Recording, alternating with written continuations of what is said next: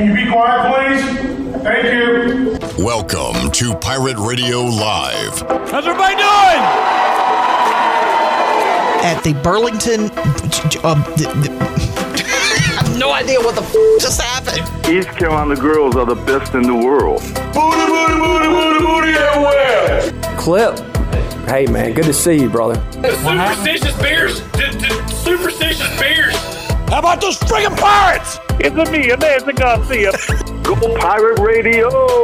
Now live from the Pirate Radio studios in the heart of the Pirate Nation, here is your host, Clip Brock. Welcome in to a Wednesday edition of Pirate Radio Live. Clip Brock here inside the Pirate Radio studios, coming to you on Pirate Radio 92.7 FM in Greenville, 104.1 in Washington. You can find us on 1250, 930 online, pr927fm.com, and watch the show and be a part of the show on Facebook Live and YouTube.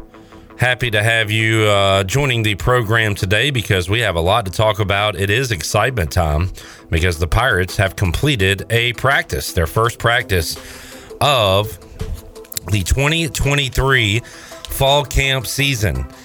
I knew somebody would notice and point it out. Why does today's show say my broadcast title rather than the guest list? Well, Tyler, I will tell you, because good news, we're streaming. Internet's great. Everything's fine. Bad news, our keyboard is shot on our video computer, and we can't type things in. But the show must go on. Shirley Rhodes trying to figure that out. We got Chan Man sitting at the audio chair. We got intern Dan, a.k.a. Danny Beal, a.k.a. Stash, munching on some food. We got Joey wearing one of the most ridiculous outfits I've ever seen in my life. I've never seen shorts like that on a human before, but Joey is fired up, back, and ready to go. And so are you. Tyler says football is back. Skip says, hey, Clip, good to see you, brother. Good to see you, brother. Pike says, go Pirates. Are other football players talking Italian so they can understand Garcia's calls? Let me welcome in Chandler Honeycutt. Hey, let's do a go around. I do a little button hook. How about I do a button hook? How about a little quick slant? Good news, it's just English with kind of an Italian accent. And you have to do the hand motion. Jamie says, do we need to take up a collection for a new keyboard? We're on keyboard number 2 today. Something just ain't jiving right with that computer right now. But look, we're here. And we're fired up and we're ready to go. We got a ton of Mike Houston audio to get to. We've got a ton of guests to get to. And I don't know who's going to show up or when, but we might be adding guests as the 3 hours go along. But either way, I'm ready for it. We got Zach Weinberger coming up about 20 minutes from now. He covers FAU football for the Palm Beach Post. We'll get to know the Owls as we continue on our football opponent previews. Tony Dunn will be on at 4 o'clock to talk some Panthers, some NFL training camp. We'll look at the latest news, notes, injuries. I saw Joey had a little nugget. Nugget came out on Alvin Kamara a moment ago. So we'll talk about all that coming up in hour number 2 with the NFL report. We'll talk a little hoops today on the show. Former NBAer Reggie Williams, now an assistant coach at East Carolina, will join us. We'll talk to him, welcome him in the Pirate Radio studios for the first time. So excited about that. Also, Andrew Schmidt will join us from Greenville to talk about the impact of the Little League Softball World Series coming to town. And Patrick Mason will be on as well in hour number 3. So we'll talk a little Little League Softball and a whole lot of Pirate football coming up in hour number 3 as well. Can we get our Fleet Feet rundown for today, presented by Fleet Feet, locally owned and operated by ECU alum Chris Lunyon. Fleet Feet of Greenville provides solutions through one-on-one service to runners, walkers, and everyone in between. They got all the tools, folks, including a 3D foot scanner. I'd like to have one of those just at home to mess around with. 3D foot scanner that measures arch height, width, and more. Go see them at 207 East Arlington Boulevard in the old Gordon's Golf location. Fleet Feet, they run for you. Fall camp has begun. Chandler, are you prepared to play some audio cuts today? Let's do it. All right. That's what I like to hear. Let's hear Mike Houston's opening comments as ECU wrapped up their first football practice today. How's everybody doing? Good. Okay, good first day. Couldn't ask for any better weather. I told some of the new guys, I said, this is mid-October weather right here. I mean, this is certainly not typical Eastern North Carolina, beginning of preseason camp weather. But so they got lucky with that. But, exciting day. Every year's a new year, every team's a new team. And, that certainly applies to this group. And, had some guys that you hope are going to look a certain way, and kind of guys that have been here, and you hope they're going to step up. And we saw some guys do that today. Saw some new guys. They got to learn how we practice and kind of how we work, and that's okay. That's what you expect. I mean, every place in the country doesn't do things the same way. So, they had a lot of enthusiasm. Of course, with the new rule that they passed last week, you had more guys out there today than you've ever had before, with 120 instead of the typical 110. So. Some guys, they'll get their first reps tomorrow. Some of the freshmen, they're just kind of, figuring out how we're functioning today. But overall, very positive first day. We are in helmets, so we all know that's not really real. But a very positive first day, and be good film this afternoon and get ready for tomorrow. All right, there is Mike Houston, his opening comments today, and as I see, the chat is freaking out, and I am frozen on the screen because nothing ever works around here. We'll hear Mike Houston cut two as he talked about the competition at wide receiver. Well, there's going to be a lot of competition. That's the one thing you see. It's not like there's three receivers and then a huge drop off. You got to figure out who the guys are. But you got a lot of guys, and you got a lot of guys that can play. Same thing in the secondary. You have a tremendous amount of competition at all four secondary spots, and a tremendous amount of competition on offense at wideout. It'll help us. It'll make us better. That is a position we will watch closely this fall camp to see. Is it Jalen Johnson who had a huge game against Old Dominion last year? Campbell. Thank you, Chandler. And that wasn't it, but that was kind of his breakout game, and didn't do a whole ton of a lot. We had so much production from C.J. Johnson, Isaiah Winstead. Yeah, you saw some flashiness from Jalen Johnson all across the schedule last year. It was that Campbell game where you saw him have like a big catch and touchdown, a big touchdown catch from Holt Naylor. So, I think we could see a lot more of that consistently this year from Jalen Johnson, the Georgia transfer. Josiah Hatfield, yes, can sir. He be consistent, stay on the field, use his speed to make big plays for the Pirates? And then there were a ton of, all right, who's the next guy? You'll hear Mike Houston later in the show, later in his comments, talk about we got some dudes.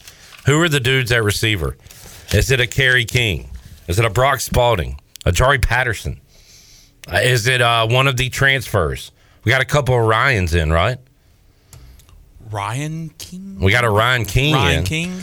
A couple of, a newcomer. Will Shane Calhoun carry the load for an inexperienced quarterback? Is the Gardner kid from Duke still on the team? Yeah, Jared Gardner from Duke is still on the roster as well. So, you've got some guys that we are excited to see, but just haven't seen yet. So we don't know. All right. By the way, before everything crashed and went to hell in a handbasket, Jerry said, great respect to the Fleet Feet rub down. Now, Jerry, the Fleet Feet rundown and Fleet Feet rub down are two totally different things. The Fleet Feet rub down is what you get after a long walk, where Chandler will come in and get a little foot bath, and I'll give him a nice rub. This is the rundown. This is where we break down what's going on today in the world of ECU athletics and news. Let's hear Mike Houston talk about the improvement of the secondary. He was asked about the back end, but talked about the linebackers as well. Yeah, both in the secondary and at the second level linebacker, outside linebacker position. We're longer, we're faster. We're very athletic. Now we gotta learn how to play together. You gotta get everybody on the same page, get everybody gelling. Playing as one unit. But we certainly have added some new dimensions on that side. All right, and some spots to fill in with Malik Fleming transferring out in the secondary with your linebackers, Miles Berry, Xavier Smith, who played a lot of football for the Pirates. So you've got some younger guys there stepping up, but he likes the length. We've talked about Siobhan Ravel there at the corner position. We like our safeties, Julius Wood and Tegan Wilk, but that defense is going to have to carry East Carolina at least early this season while Mason Garcia and the offense get things figured out on that side of the ball. Mike Houston likes his team's depth. He likes what he's put together and built here during his time at ECU. Well, I think as you look at the roster as a whole, it's the depth is very solid. You know, the roster is very solid. You know, you don't have the one or two marquee guys that have had huge seasons the year before coming back. You know, those guys, they're playing professionally right now, and that's what we want for our guys. But as a whole, the roster is very healthy. You have a lot of guys that are competing for playing time. We're big, we're strong, we're athletic. Now we got to figure out who's who and put those pieces in the right spots. But we're very pleased with where the roster is. Mike Houston talking today after ECU's first practice. Shout out to Shirley Rhodes, keeping everything together with duct tape around here, has got the videos back up. I do want to point out something. Yesterday was a really fun show, great show, ran smooth. What's the difference from today and yesterday? You can't blame him for that. Who? Joey. Whoa, Joey. I didn't say Joey. You said Joey. Well, that was the difference. Danny was running the show yesterday. Also, Joey's Chandler running wasn't here for most of the show yesterday. Yeah, Chandler wasn't here yesterday either. It's my fault. No. I don't blame either one of those guys. This was a computer issue. We tried to fix it, but Joey, unfortunately the computer didn't read the keyboard, the new keyboard. I think your shorts have caused a lot of problems around here. I wore the studio before. You have? Yes. I've never noticed I've never seen those things in my life. I've worn them in studio. This is now my third time wearing them in studio. No chance. And I would have never noticed because where the word Dreamville is kind of strategically placed. Yeah. And therefore I would not have looked in that general area. It's good marketing. For what? Your private parts? Whoa. All right, back to our scheduled, regularly scheduled program. Chan Man joining me in here. I like being surrounded by athletes. Had a lot on the show yesterday with Jason Nichols, Marcus Crandall, who are going to be a part of our team this football season. Excited about that. Bryce Williams here as well. And now we have the former long snapper himself, Chandler Honeycutt. And as I'm going down this cut sheet here, I'm a former long snapper. I don't see any questions about the long snapping position. I didn't think that was necessary the first day of practice. So it's not that important of a position. I mean, yes, it is. Yes, it is. You got to have one or you're screwed. You got to have somebody that can be consistent at that position. But there was a lot more questions to be asked between quarterback Rajay Harris, as you'll hear coming up later on, and some of the leadership coming back on this team. Yes. All right. We'll save that for another day later on this fall camp. Shirley, can we hear cut 5? A lot of leaders left this team. A lot of production, a lot of locker room leaders as well. Who is going to fill that void for all the leaders that left last season?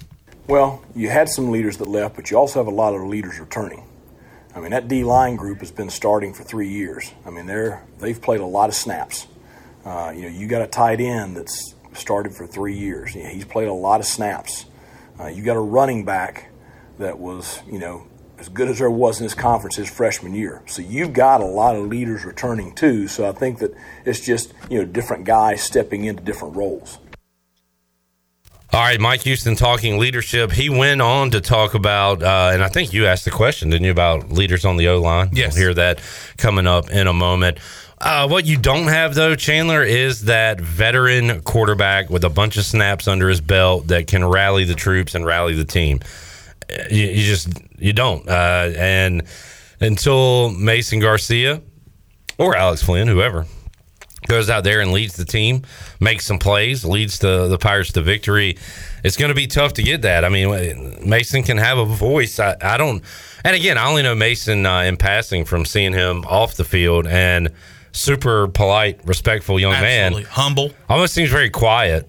And we talk to players a lot who are quiet off the field and loud on the field. Isaiah Winstead. But yeah, exactly. But I'm wondering, you don't have that. Does your quarterback have to be your leader? I mean, can Rajay be your offensive leader?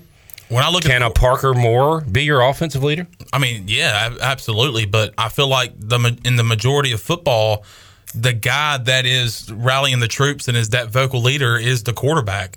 I feel like that's the guy that's going to have to be the guy that everybody looks to and listens to and kind of rallies around. So not necessarily he has to be that leader, but I feel like he has to be at least one of the leaders on that offensive side of the ball. I mean, whether you're Alex Flynn or you're Mason Garcia, you have to understand that, Holton's gone, and who is going to take that Holton Ehlers type of leadership?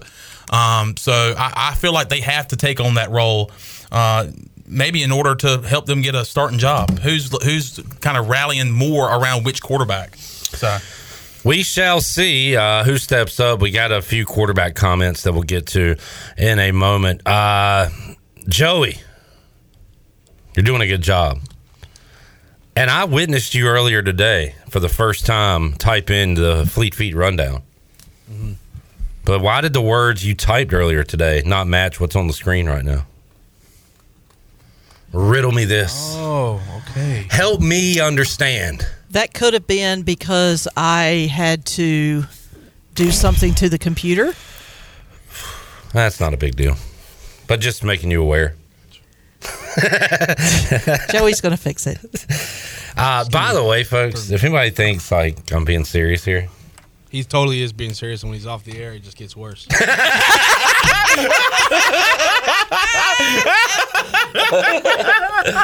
Oh, man. That is 100% false. That's not true. I am way worse on the air than I am off the air. Off the air, I'm a softie.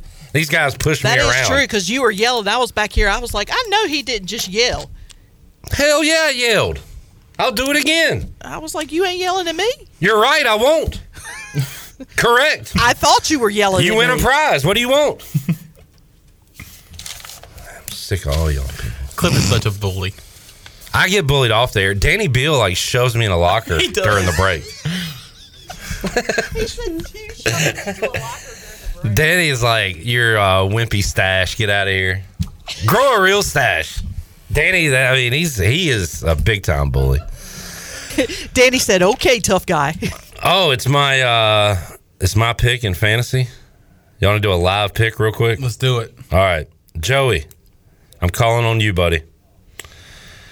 Oh yeah, we talked about this off the air. I don't have a tight end yet. Oh, we're still on the tight end pick? Turn on your mic. Oh, we're still on the tight end pick? Yeah. Okay. I'm gonna go with is it Sam? You want to go with Laporta? I want to go with Laporta. They brought in, they being Detroit, they shipped out Hawkinson, brought in a new tight end, and I need a rookie. I needed some young blood on the team anyway. Mm-hmm. I'm gonna go Sam Laporta as my pick here. Brooks, thank you for letting me know that I was on the clock. Newton says quarterback needs to be an extrovert. They are the leader. Like Cam Newton. No, a lot of people don't like him. He was a little too extroverted for some folks. What if Mason Garcia, they walk in before games, walked in with a Cam Newton outfit? Oh, here's the thing. Would blow up. Let me tell you something. Cam Newton never had any locker room issues, though. Never. Oh, I know that. Ever. And his teammates liked him. And that's all that matters. It doesn't matter what happens on the outside and what people think about him on the outside. It's about what the people in the franchise, the people in the locker room with him think. And I think a lot of people rallied around Cam. And yes, he did have that personality that rubs off the wrong way with people. But hey, he rallied the troops and we won some games. Not all games, but we had that magical season in 2015. Man, Cam would have been really upset about our keyboard earlier today because he couldn't do his stupid font or he messages. That's the only thing with Cam that I do have a bit of a gripe about. Like he texts everyone that. Like I think I've seen when he was in the Patriots as well. he had to sit down with Bill Belichick because Belichick's like, I can't read your message. What does this say? Or he couldn't steal it and use it. I don't think Belichick cares. No, I'm talking about Cam Newton. God, no, wait, he stole a laptop. Okay, I see what. I don't think you executed it great. I was trying to say I love the idea. That would have been better for Jameis. No, it wouldn't. Guys, come on. We don't need to do Comedy 101 here. Jameis stole crab legs. Cam stole computer equipment. So it fit. It just didn't land. But I like where you're going. I don't think it landed because I wasn't able to get it out, and I didn't want to interrupt you guys. You got to get it out, man. Then y'all started talking about Bill Belichick, so it's okay. I got it out. It just didn't, like you said, it didn't land. Tyler says, word is Clip's a pill to work with. I like that phrase. A pill. Is that like I'm difficult? I'm a real diva, right, Chandler? I mean, you can be. I'm like, Chandler, go get my big gulp. Made Chandler go give me a big gulp before the show. Chandler, will you rub my fleet feet? A lot of hazing. A lot of hazing here, and it's all from Clip Rock. Yeah. And boy, Micah gets it the worst. We really get we go hard on Micah. All right, that's not true. Micah actually just gets to chill over there. Micah's too nice to be like even fake mean to. Like I like being fake mean to Danny and Joey. I can't bring myself to do it to Micah yet. You love to do it to me. Oh, yeah. That goes without saying. I think love is like an understatement of how you like to do it. The more I go after you, the more... You love me. Exactly. Which means... You love me. I love you quite a bit. Yes, you do. You big, fat-headed monkey.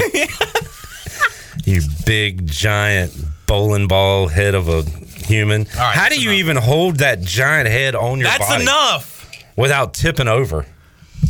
People don't know this. There's I'm that strong. There's strings attached to the back wall to keep Chandler's head from just falling on the table. I mean, just look at it. You see? Oh, boy, that was fun. All right, let's take a break. When we return. What a disaster. What a disaster. I was so excited about today's show. We got a lot of guests. We got a cut sheet. I think we got through it, though. I think we got through it pretty well. Jamie on YouTube says, not rubbing those fleet feet. We saw them on Twitter during your vacation. Chandler did take a feet in the sand pick.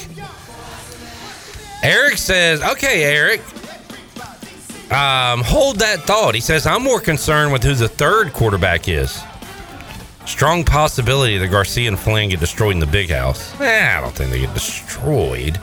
He said, who's the third man? Is it Hulk Hogan? Is it Raheem Jeter? Number 2, Raheem Jeter. By the way, Mike Houston said some comments about Raheem Jeter that we will hear later on in today's show. When we return, we will talk some FAU football and more. I'm going to go hug up the crew during the break.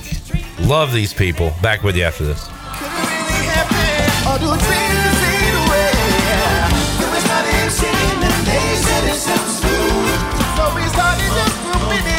Everybody sing along for the top.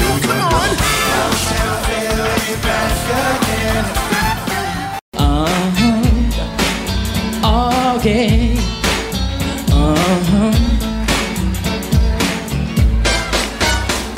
Talking about them times and You're listening to Hour 1 of Pirate Radio Live. This hour is brought to you by Pirate Water. Get ready to party, pirates. Go to drinkpiratewater.com to find your new treasure. 21 and older only. Pirate Water. Why be yourself when you can be a pirate? Now, back to the show.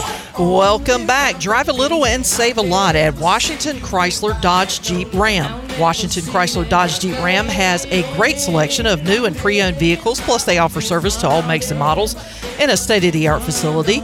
Drive a little and save a lot with a short trip to Washington Chrysler Dodge Jeep Ram on Highway 264 in Washington, and you can go online at WashingtonChryslerDodgeJeepRam.com. Now let's head back in to PRL. Here's Clip. All right, back with you, Pirate Radio Live here on a Wednesday. Still to come on today's show, we'll talk a little NFL with Tony Dunn from the C3 Panthers podcast, get an update on what's going on in Spartanburg, South Carolina, and look around the NFL. Got a nugget, but not real news on Alvin Kamara, right, Joey? Like, we got a little something there, so we'll look around the news and notes with the NFL. I guess it's just the only scary part is that it's a suspension from the NFL, not the Saints. So who knows how long it could be. Yeah, all right. So there will be a suspension. We do not know how long. That is kind of where we are with that. So we'll dive around those topics coming up. Also in the 4 o'clock hour, former NBAer, now an assistant coach with ECU basketball, Reggie Williams. We'll get to know Coach Williams. He'll join us for the first time here on Pirate Radio Live. Hour 3, we'll talk Little League Softball World Series coming to Greenville and day 1 of ECU practice. Patrick Mason, Andrew Schmidt going to join us here on the show. So we got a lot coming up. And right now we'll continue our ECU football opponent previews. And welcome in Zach Weinberger from the Palm Beach Post, covers the FAU Owls, and we'll get to know that team a little bit. Zach, we appreciate your time. How you doing today?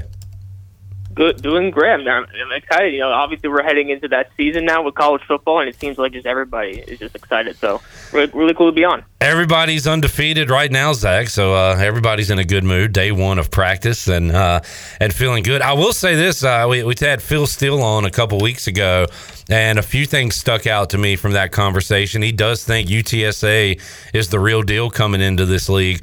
But one thing he said stuck with me. He said in his conversation with Tom Herman, he really liked what he inherited at FAU, and that made me a little nervous. You see FAU and Phil Steele's magazine and the media polls picked 1 spot ahead of East Carolina. So they got a solid coach there, and it sounds like some pretty good talent for Tom Herman to work with. What is kind of the overall outlook and expectation for the Owls this year?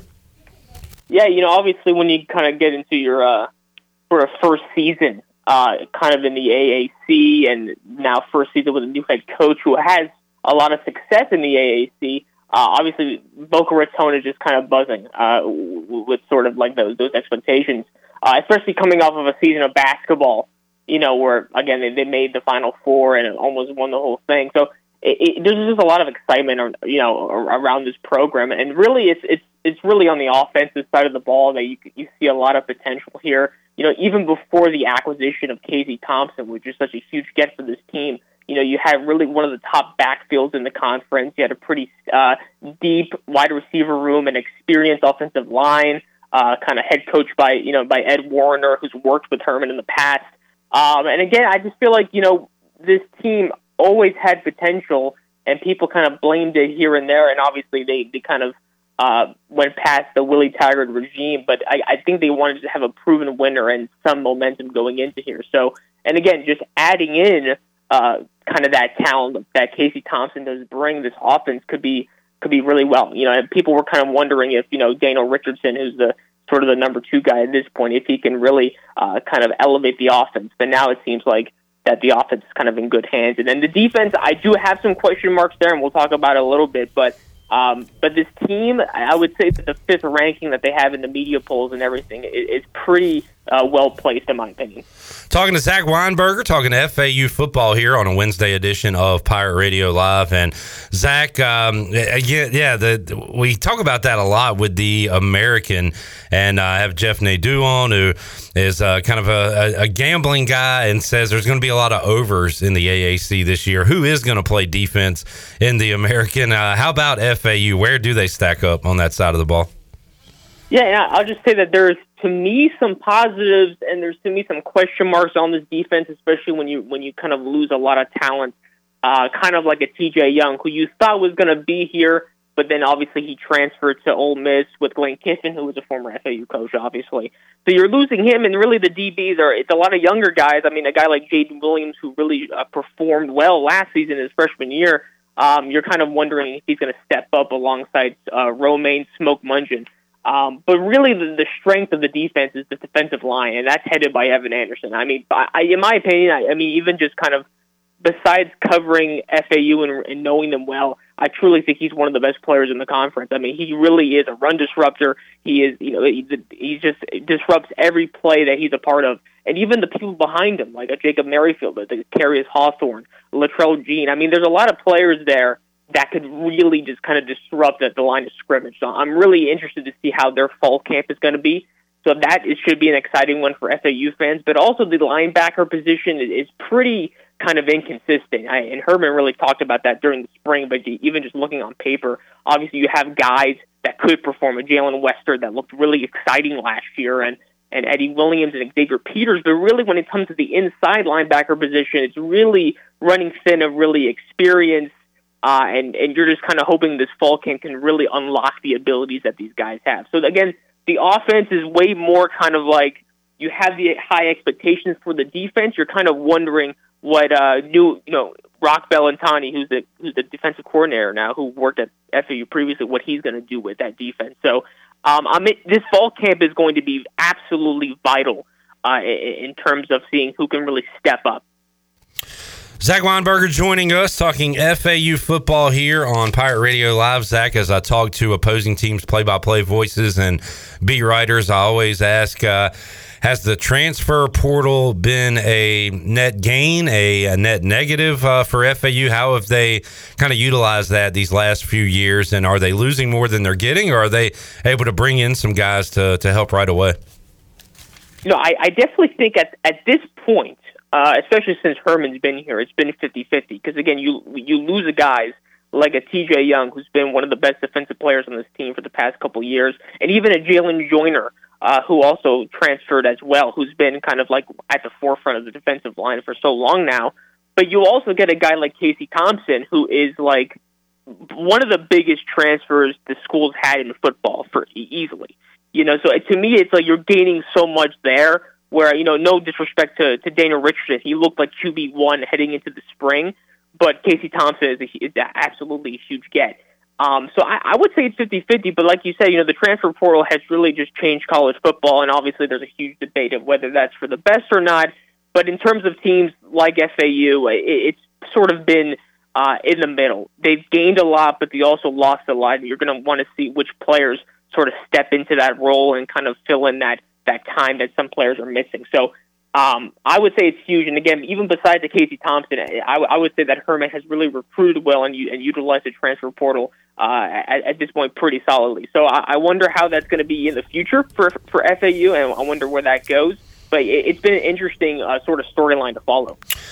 Zach, a lot of schools here in North Carolina, a lot of talent there in the state of Florida, and a lot of schools as well. So recruiting, on a positive, you've got a lot of players to choose from. I guess the negative is you've got some bigger schools, bigger traditional programs, and the SEC kind of lurking as well. So how does FAU stay up with not just Florida, Florida State, Miami, but also UCF, USF, the other schools there in Florida? I got to think at least the name Tom Herman will help them out in that department. Absolutely, the name Tom Herman, and even just what the school has been doing to the athletics programs, and even besides. Again, I really truly think even if it's a different sport, that what happened in basketball, college basketball recently, with FAU just going so far in March Madness, it just puts so much more eyes on the school than it ever did. I would argue it's the biggest thing that ever happened to the school in athletics history. To me, there's no debate. On that note, Zach, East Carolina has been a basketball graveyard my entire life and even before that. And I have always said that little, even Selection Sunday, just getting on there, seeing your name on CBS, and you got Gumbel and the guys talking about it, that would be a positive. That's why we know Gonzaga and some of these other schools. The fact that they went all the way to the Final Four and had that magical run, I mean, that is marketing, that is eyeballs, that is attention that you can't pay for. It is priceless. And you're right. That's a great point. That should carry over to the entire athletics, to all the programs. And I could tell you that it has, because especially since, the recruiting, I would feel like, it's been weird because since, Lane Kiffin and everything like that, Tom Herman, I think one of the benefits of him coming in there is that not only now he has sort of the South Florida, which is obviously one of the two hotbeds for recruiting, but he also has that kind of sort of experience recruiting in Texas. So again, his name is just absolutely, besides kind of the play on the field, his name is so important in terms of recruiting. And to me, one of those things, again, like besides the success that basketball has had, he could really just sort of tap in to that. Again, at the moment, FAU is one of the few, besides like obviously at UM, is one of the few sort of truly South Florida schools. And for South Florida kids, it would be such an easy sort of relocation. So what they have done, they used to have this building complex in FAU called the Oxley Center, but they recently just put the Schmidt Center right next to the stadium, and it's been such a luxurious sort of a place to go for students and for recruits. So they put a lot of money into athletics, and it seems like it is panning out. And obviously moving up to a bigger conference this first year, it just only helps this program. Talking to Zach Weinberger today on the Pirate Radio Live line as we talk a little FAU Owls football and looking at let's look at the schedule, Zach, and how it shapes up for them. First of all, you're entering a new conference, so it's taken somewhat of a step up in competition. The non-conference schedule definitely has some competition with Clemson, with Illinois, as Bielema has them playing good football once again. Ohio on the schedule, and you open up with Monmouth. So how about that non-conference schedule? You got one very similar to East Carolina in the fact that the Pirates open up at the Big House at Michigan. You guys will go to Death Valley, looks like week 3. But how about the schedule overall for the Owls and how it shapes out? I think if you wanted a tougher schedule, you couldn't get it. I think that FAU and Tom Herman, just the whole program, have, they're going to be tested to start the season. And I think that can only help this team, especially getting into the really more important games. That's obviously when conference play starts. So I think opening up in Monmouth, and then you go to Ohio, and then Clemson, and then Illinois, I mean, that is an insane travel schedule, especially going from Clemson to Illinois. So they're going to be tested, and especially when that first, one of the first, sort of conference games is going to be USF, and obviously FAU and USF, they haven't played one game in the conference together yet, but the fans on Twitter have been just going back and forth. So it's going to be a very exciting season for FAU, just not even in terms of what the play is going to be like. But again, it just seems sort of inevitable that, we were going to see this team not in the Conference USA anymore. And like you said, it is a step up in competition, but also the Conference USA teams that are going up with the AAC alongside with them, they've been teams that have been outperforming, a lot that we've seen in Conference USA. So the schedule, they're going to be cut out for them, and I think it's going to be just absolutely a benefit for this team to kind of start off getting maybe punch in their teeth early, but then getting into the most important parts of the games, and they'll be ready. So, I mean, we'll see. We'll see how this season goes, but it should be an exciting one. Zach Weinberger joining us. You can follow him on Twitter at Zach Weinberger, covering FAU. Says on the profile you cover little Dolphins as well, and when healthy, they are one of the more fun teams to watch in the NFL. Our producer Shirley Rhodes, a big Dolphins fan. What is the expectation there? Is it are they up there with the Bills right now? I know the Jets are getting a lot of headlines. It is crazy to see the Patriots at the bottom when it comes to the gambling odds in the AFC East. That is something we're just not used to seeing, but just shows how good those teams are around them now in the AFC East. What do you think about Miami this year? I mean, I think they obviously just like a lot of teams in college. I mean, they have huge expectations, and I think it's granted. I know Dolphins fans have been have always been down in the dumps about sort of they have big expectations for the team, and they always come out. But I truly this season just feels a little bit different in terms of what the coaching staff is and what sort of the offense looks like. And again, it's always a big if, right? Obviously, Tua has kind of fit the part. He's learning the jiu-jitsu. He's really has a bigger mass now to kind of hopefully prevent from those injuries. So if he stays healthy, I think the sky is the limit for this team. At this moment, right, it's still an if. But again, the team around him that offense is going to be absolutely explosive. It hurts losing a Jalen Ramsey for sure. But again, we'll see how Vic Fangio runs this defense. And again, still having X there, I do think Eli Apple, even though he's had his struggles, is still a good piece to have. And that just draft pick of Cam Smith just looks just smart, just looking back on it now. So the AFC East, though, that's a division that's going to be one of the best easily in the league. I think, to me, I have to wait and see about the Jets. I know a lot of people are kind of putting them at second, the Dolphins at third. I still think the Bills are good there at 1 and the Patriots at 4. It's not that surprising, but I know that the people are debating the Jets and the Dolphins, and obviously getting Aaron Rodgers is key, but I do think the Dolphins will be second in that division. This is obviously just early predictions. But again, the team is clicking, should be clicking on all cylinders, heading into week 1 for the Dolphins. It's going to be exciting. Zach, good stuff, man. Appreciate you joining us. We'll reconvene with you in November when the Pirates and the Owls meet up in football, and was really bummed out to see the basketball conference home and homes and who gets who, and the Pirates will be away at FAU. Was really looking forward to a packed Minges to see that FAU basketball team coming here, but we'll have to wait at least another year for that. But we'll get you back on down the line, talk more FAU athletics with you, man. And for folks that want to check out your work, they can go online, Palm Beach Post. Anything else you want to plug? Yeah, like you mentioned before, there's the Twitter or X, I guess they call it now, but X. That's right. Sorry, it's not Twitter anymore. My mistake. Absolutely. I mean, I'm probably going to still call it Twitter, yeah, just because it's still ingrained in my head. But yeah, just Instagram too, and I guess their version of Twitter Threads. Zach Weinberger, same ad. So yeah, and Palm Beach Post, and I can't wait to speak to you guys soon. Thanks, Zach. Enjoyed it, man. Have a good rest of your off season, and games are coming soon, so we're excited. We'll talk to you down the road, man. Okay. All right, there is Zach Weinberger, FAU beat writer, and they are right there in kind of the upper middle, with East Carolina in the preseason odds and Phil Steele in the AAC media poll. So there's kind of that top 4 that we talked about with Tulane, UTSA, Memphis, SMU, and then the group right behind them. I guess the next tier, so to speak, would be FAU and East Carolina. So that could end up being a pivotal game late in the Pirate football season. All right, let's take a break. When we return, we'll wrap up hour number 1. We got some hoops talk coming up in hour 2 with Reggie Williams, East Carolina assistant coach. We'll talk some hoops when we return. And I'll let you know what's going on out at Farmville Central. They got a summer basketball camp. We'll talk to Dre Phillips about that when we return. Pirate Radio Live here on a Wednesday. Back with you after this. Friends like you and you, I gotta leave behind. You say, oh, me your friends. Say what?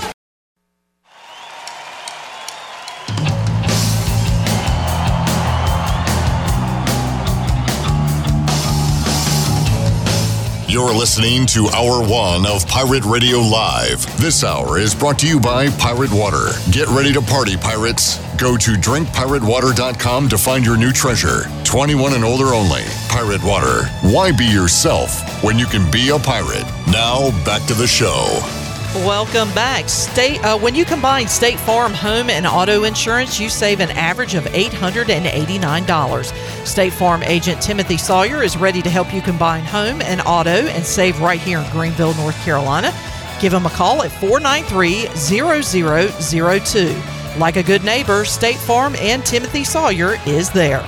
Now let's head back in to Pirate Radio Live. Here is your host, Clip Brock. All right, feeling very accomplished as we do the NBA Immaculate Grid. Got some help from our next guest coming up, too, as well on that. As right under the wire, too. I know, yeah. I said I'm not going back on the show till we figure who played for the Bucks and Mavs. We still got one more for any viewers. What do we got? The last one is Suns and Bucks. Suns and Bucks. So if anybody knows a player, don't Google it. You're going to cheat. No cheating. Oh, true. They're definitely going to Google it. Yeah, I'm not even going to read the responses. And I can't think about it because I got to focus on this interview. Oh, so. You know what? I was thinking Bucks as in the Buccaneers. Now that would be something. That took me. I was like, are you doing like first name, last name thing? Or we're going Milwaukee Bucks, Phoenix Suns. But right now, we have other basketball to talk. As Dre Phillips joins us here inside the Pirate Radio studios. Farmville Central High School assistant coach, and it is summer camp season. Dre, first of all, welcome to the show. How you doing, man? I'm good. How you doing? Doing great. Appreciate you hanging out with us. So tell us about this summer basketball camp you guys have going on Saturday, August 5th. It's coming up, right? Yes, sir. This is the part 2 of a camp that I had a vision for earlier this year. We did a part 1, session 1, and we had probably about 35 or 40 kids, so it was pretty good to be a first one. But this is a part 2 to that, and it's going to be much, much bigger. We have Tyler May again coming back, former Jag, played at North Carolina A&T. We have Baby T, of course, Taquavion Smith, but everybody call him Baby T. Mm-hmm.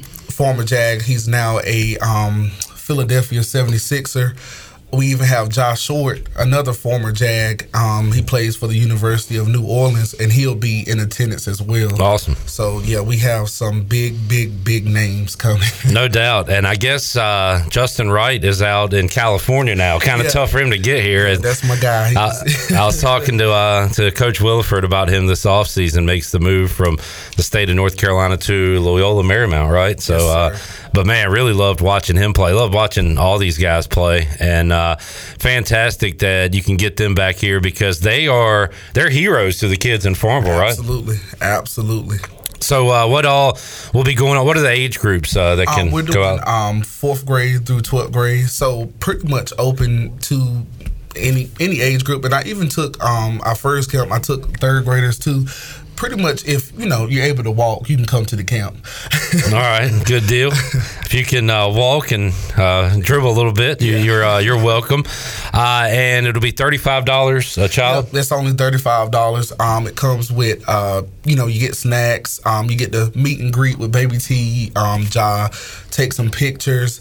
And we also have an alumni game following the camp where any child that signs up for the camp is granted free admission to the alumni games. You get to come back and see former Jags and all that kind of stuff. We'll have concessions. I mean, I think some people would love some food. We got ribs, hot dogs, cheeseburgers, even fish. People love some fish. So make sure y'all get down at the Farmville, to get you some good food, see some good basketball, old and new. Yeah. And we even have a huge showcase game going on at the alumni game where my team from 2016 with Tyler May will play the current team versus Josh Short and those guys. So I was going to bring that up. So much talk of basketball is about eras and who's the best and the whole GOAT conversation. I get tired of it, but you always want to know who would beat who's better. And man, how many corner stores and the barbershops are talking about what Farmville Central team's the best. Now you get to settle it on the court. That's going to be great. We get to settle it. That's fantastic. All right, so is that on Saturday as well? Yep, that's on Saturday, and it's following the camp. Right after the camp, we'll go right into our alumni stuff. And if you want to attend that, $5 for kids, 12 and under, $10 for adults, and you get to see some Jags greats go at it on the court and have fun. Probably a little junk talk going on. That sounds like a fun event. Oh, yeah. So all that's going on this Saturday, right? Yes, sir. This Saturday at Farmville Central High School. Awesome. Y'all rocking and rolling. I know football season's coming up, but basketball's kind of year-round in Farmville, right? It's Farmville for you. How's football looking? Oh, they're going to be good. They're going to have a very good team this year. Coach Cook has had them working a lot. He's done a great job since getting there. He has. They have, I think, if I'm not mistaken, they have a 7 a.m. practice on Saturday. So some of those guys that I have coming plays football as well. So I know they'll be a little tired, but yeah, they're gonna have a pretty good season this year. And so Terquavion will be in town hanging out Saturday? Yes, sir. He will be in town. I'm glad I can finally root for him a little bit. And I'm not a Sixers fan, but it's better than being an NC State guy. But I was so torn on watching him play and rooting for him, but hoping State would lose. It was kind of weird. But man, what a career he had in Raleigh, and he tore it up in the summer league too. Absolutely. He should not be on a two-way contract. He should be a regular contract guy. But he'll get that. He is more than deserving of that. As a Hornets fan, I'm upset and bewildered as to why they didn't draft him. They had a ton of picks and then at least bring him in. But I have no doubt he's going to have a successful pro career. And then, like you said, you got a ton of guys in schools, right, in colleges right now too. So. Samaj Teal. Played with those guys. Justin Wright. Josh Short, Leonte Moore. I mean, that was a long list. I watched that team play against Bobby Pettiford's team at Minges. Yeah, that was a heated game there, and now Pettiford's back in Eastern North Carolina, which is awesome. They messed up on him too because he should have never got out of North Carolina either. I agree, and that's kind of the positive about the transfer portal, I guess. Though guys can come back home, or you could go the Justin Wright route and try your talents elsewhere. Oh yeah, he's going to be great down there. Love watching him play. Yep. Mm-hmm. He looks like the guy that just picks out the best offensive player on the other team and says, "I got him." Oh yeah, he's a dog. Yeah, he's gonna guard you. All right, so one more time coming up this Saturday. By the way, gets underway 10 a.m. 10 a.m. Yes, sir. All right, 10 a.m. to 2 is the basketball camp, and you want to learn from some greats, some area greats. You can do so out at Farmville Central. Sign your kid up, and then what time is the alumni game getting underway? It'll be right after the camp, 2:30 ish, until all the games are done and stuff. All right, so you're not going to wear yourself out during the camp, so you'll be ready for the game, right? Look, if you can see on the flyer, I have a lot of helpers. So it's MJ, Tyler, Alex, Brandon. If y'all can hear me, y'all will be doing a lot of work Saturday. You got to do some stretching, right? Yeah. Dre Phillips joining us. Good stuff, man. Hope you have a successful camp, and looking forward to some Jags football, obviously, but some hoops coming up later this year. And you can find the link to sign up. It's on my Facebook page, which is Dre Phillips, Dree Phillips, and you can also find it in the bio of the Farmville Central basketball Instagram page. It's posted there as well. Good stuff. Dre, thanks for joining us. Have a successful camp and successful game. Good luck to your boys beating the young pups, right? Oh yeah. All right, Dre Phillips joining us today here on Pirate Radio Live. We'll take a timeout, come back when we return. Big hour 2. We'll talk some NFL with Tony Dunn from the C3 Panthers podcast and talk to Reggie Williams, one of the greatest players ever at VMI. I brought in my Gerald Wallace Bobcats jersey just to show Reggie that some people actually still have Bobcats gear from all those years ago. He's a former Charlotte Bobcat, but we'll talk some Pirate hoops with him. A lot more to go. Pirate Radio Live. Back with you after this.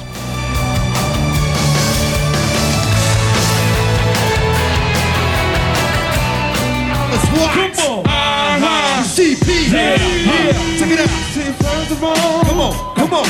No, these so-called players wouldn't tell you this. Come on. Come on. I'ma be real and say what's on my heart. You're listening to Hour 2 of Pirate Radio Live. This hour is brought to you by University PC Care, your local tech support experts for all your business needs. Let University PC Care take care of it so you can take care of business. Visit universitypccare.com to learn more today. Now, back to the show. Welcome back. Thinking about takeout tonight? Familia can make everything real easy for you with a great selection of Italian food and more. Visit familianc.com to see the full menu featuring pizzas, pastas, salads, and homemade desserts. Place your order online or call 689-6330 and Familia will have your order ready in their convenient drive-thru window for pickup. Finish up a busy day with a great dinner for yourself or your family from Familia. Familia on Fire Tower Road near Pitt Community College. Now let's head back into PRL. Here's Clip. Alrighty, back with you, Pirate Radio Live. Kenny Curling's got his Pirate Radio football kickoff party tickets today. Said he can't wait to hang out with Pirate Nation, and then the after party at Dirty Dan's with the great Cooper Greer, who joined us in studio yesterday. You can be like Kenny and get your tickets now at pr927fm.com. Only $10 for a great night of entertainment with Chairman of the Board. Going to be a fun night at the State Theater Thursday, August 31st. Just $10 for tickets. And all of the proceeds will go to the Jeff Charles Scholarship Fund. It is going to be a great night in Greenville, North Carolina. Chan Man's looking forward to it. He is getting his shagging shoes ready. I love beach music, man. That's the song. I love beach music. Got it in my bones. So, wait. Is that the song? I love. All right, we will move along and head out to the Because I was born with it in my bones. Okay. Pirate Radio Live line. Tony Dunn joins us here on Pirate Radio Live. Tony, how you doing, man? Hey, guys. Doing well. You want to hear Chandler talk more about beach music? Great to hear, Tony. No, I was wondering if it was a joke or if he was being serious. No, I just got confused. I thought I mixed two songs up, but I didn't. Our little boy gets confused sometimes. Tony, did you see how I just picked in our draft? No. Who'd you get? I got QB1 Bryce Young. Woo-wee! Oh, nice. Congratulations. Thank you. Oh, it's going to be a keeper for 1 year now. I know. I thought about that after I picked him, that maybe I shouldn't have picked him because we're only doing keepers for 1 year. And Well, if it's deep enough, I think you can do it for 2, right? So I think we're probably outside that range of the 1 year keeper. Oh, that is true. That is very true. But yeah, kind of a flyer there. We'll see how it goes. I noticed your, well, I'm not going to name names that haven't been drafted yet because that is a faux pas, but there's some other Panthers out there. Adam Thielen went today in our slow draft that we're doing right now. Who, I know you're a Shark guy, Tony, but who else has been turning heads at Panthers training camp? You were there last week. How about since the last time we chatted? Man, it really has been DJ Shark getting most of the action. It really seems like him and Bryce Young have a connection. There's some people that, look, Jonathan Mingo is a rookie that has been producing, right? And he stepped onto the field and looks like he's going to be a part of the team rather than a project. So Jonathan Mingo is a good receiver out there. I could really see the Panthers starting Thielen, Shark, and Mingo as like kind of their wide receiver trio. And right now, a lot of people are talking about Laviska Shenault, is that they've been integrating him into the game, bringing him out of the backfield. It really seems like they're dead set on finding a way to make him a part of the offense. And so you're kind of just going to be looking at this as who else is this right now. I guess we're starting to go because of practice in pads. Now you're getting to see some of the defense play well. And, the big hitters, Brian Burns has been out there frustrating. Him and Ike Ekwonu got into it yesterday. And then Ekwonu fault started on the next play. And they say that Frank Reich has almost had to tell Brian Burns to, chill. We actually got to get some reps in where the quarterback can throw the ball. I don't know if that's good or bad. It sounds more bad than good, maybe. I don't know. Tony, you were talking about Frank Reich and having to tell Brian Burns to kind of calm it down a little bit. I meant to ask you this last week. I'll ask you it now. But how has Frank Reich been? Is he a vocal coach? How vocal is he on the field? Can you hear him out there at training camp? And and then I guess the second question is who is the most vocal coach out there? Is it Deuce Staley? Who is that coach out there that's the loudest? I wish you could really get close enough to him to tell that. Tell you the loudest person is Andy Dalton. That's the loudest dude. His cadence is so loud, like you could hear it from the far field away. Frank Wright looks like this. It really seems like he's just let the other coaches coach, and then he's just sat there and been so involved with Bryce Young. It's almost like when he drops back, Bryce Young drops back, Frank Wright breathes on his neck and whispers sweet nothings in his ear, and then he releases the ball for something great. So I was going to say, Tony, Frank Reich's like Bryce Young's personal coach, like his quarterback coach almost, and the offensive coordinator and other guys can handle the running backs, receivers line. Is that how you think it is right now?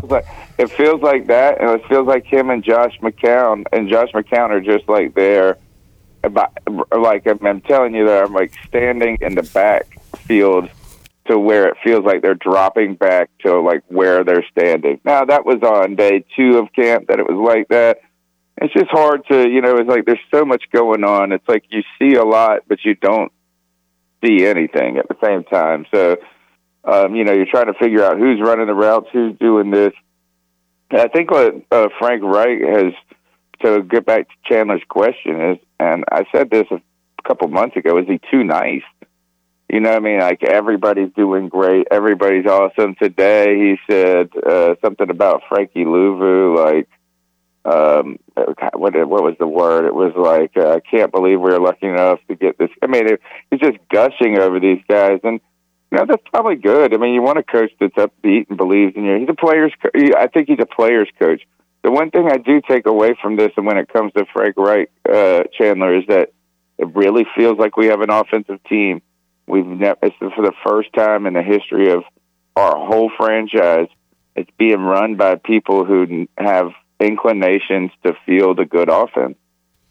I feel like you're taking shots at my coach, Ron Rivera, when you say that. Well, I mean, it's just part of. Look, I believe Ron Rivera, if he could, he would have the two defenses play each other, and that would be it. Like, I mean, if Ron Rivera wanted to win games by holding the team, and he was a linebacker. You know what I mean? Yeah. On the '85 Bears is like his inclination is defense, and Frank Reich and this staff was on the other side of the ball, so their inclination is offense.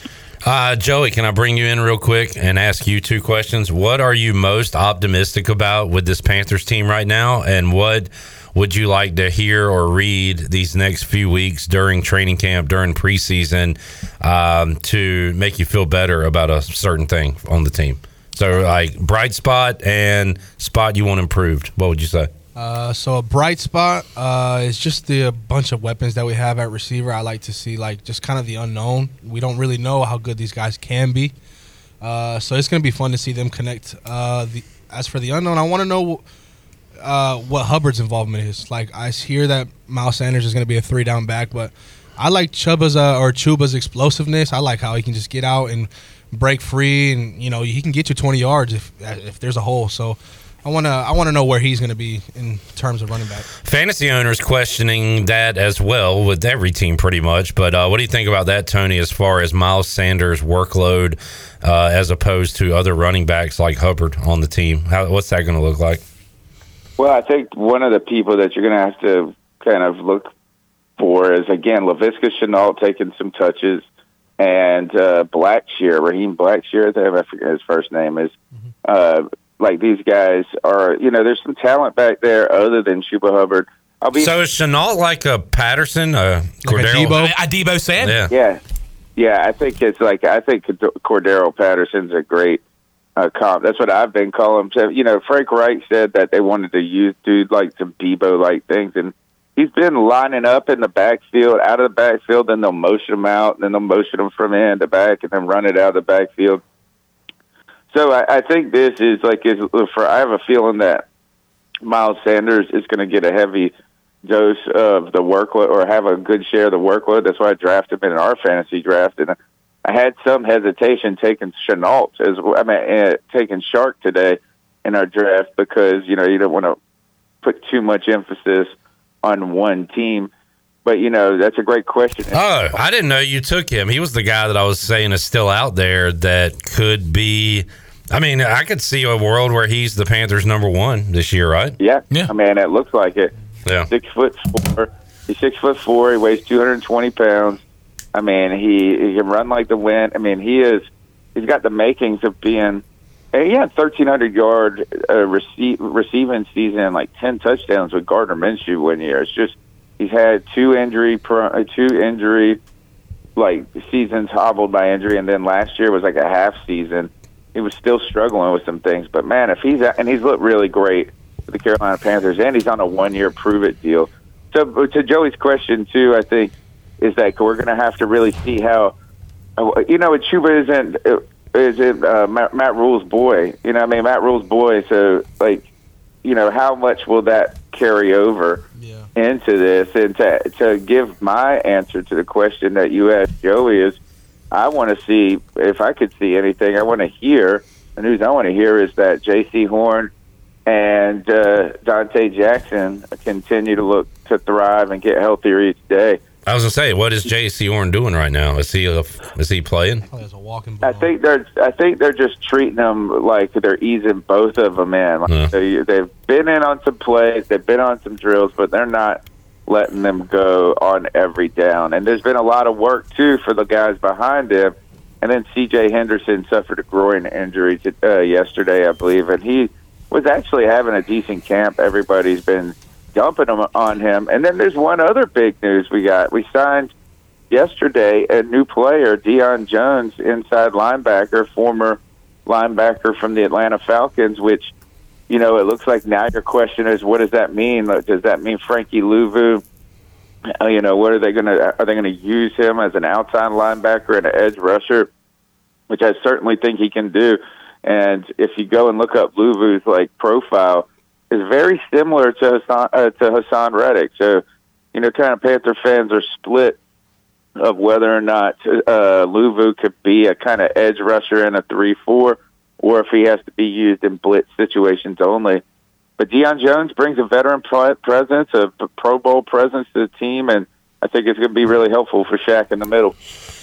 Tony Dunn joining us, Pirate Radio Live Line. Quick news going on in the NFC South. Saints running back Alvin Kamara is meeting with Roger Goodell in New York regarding his potential suspension for his involvement in a fight which happened prior to last season, right? Because we were worried about will Kamara get suspended last season.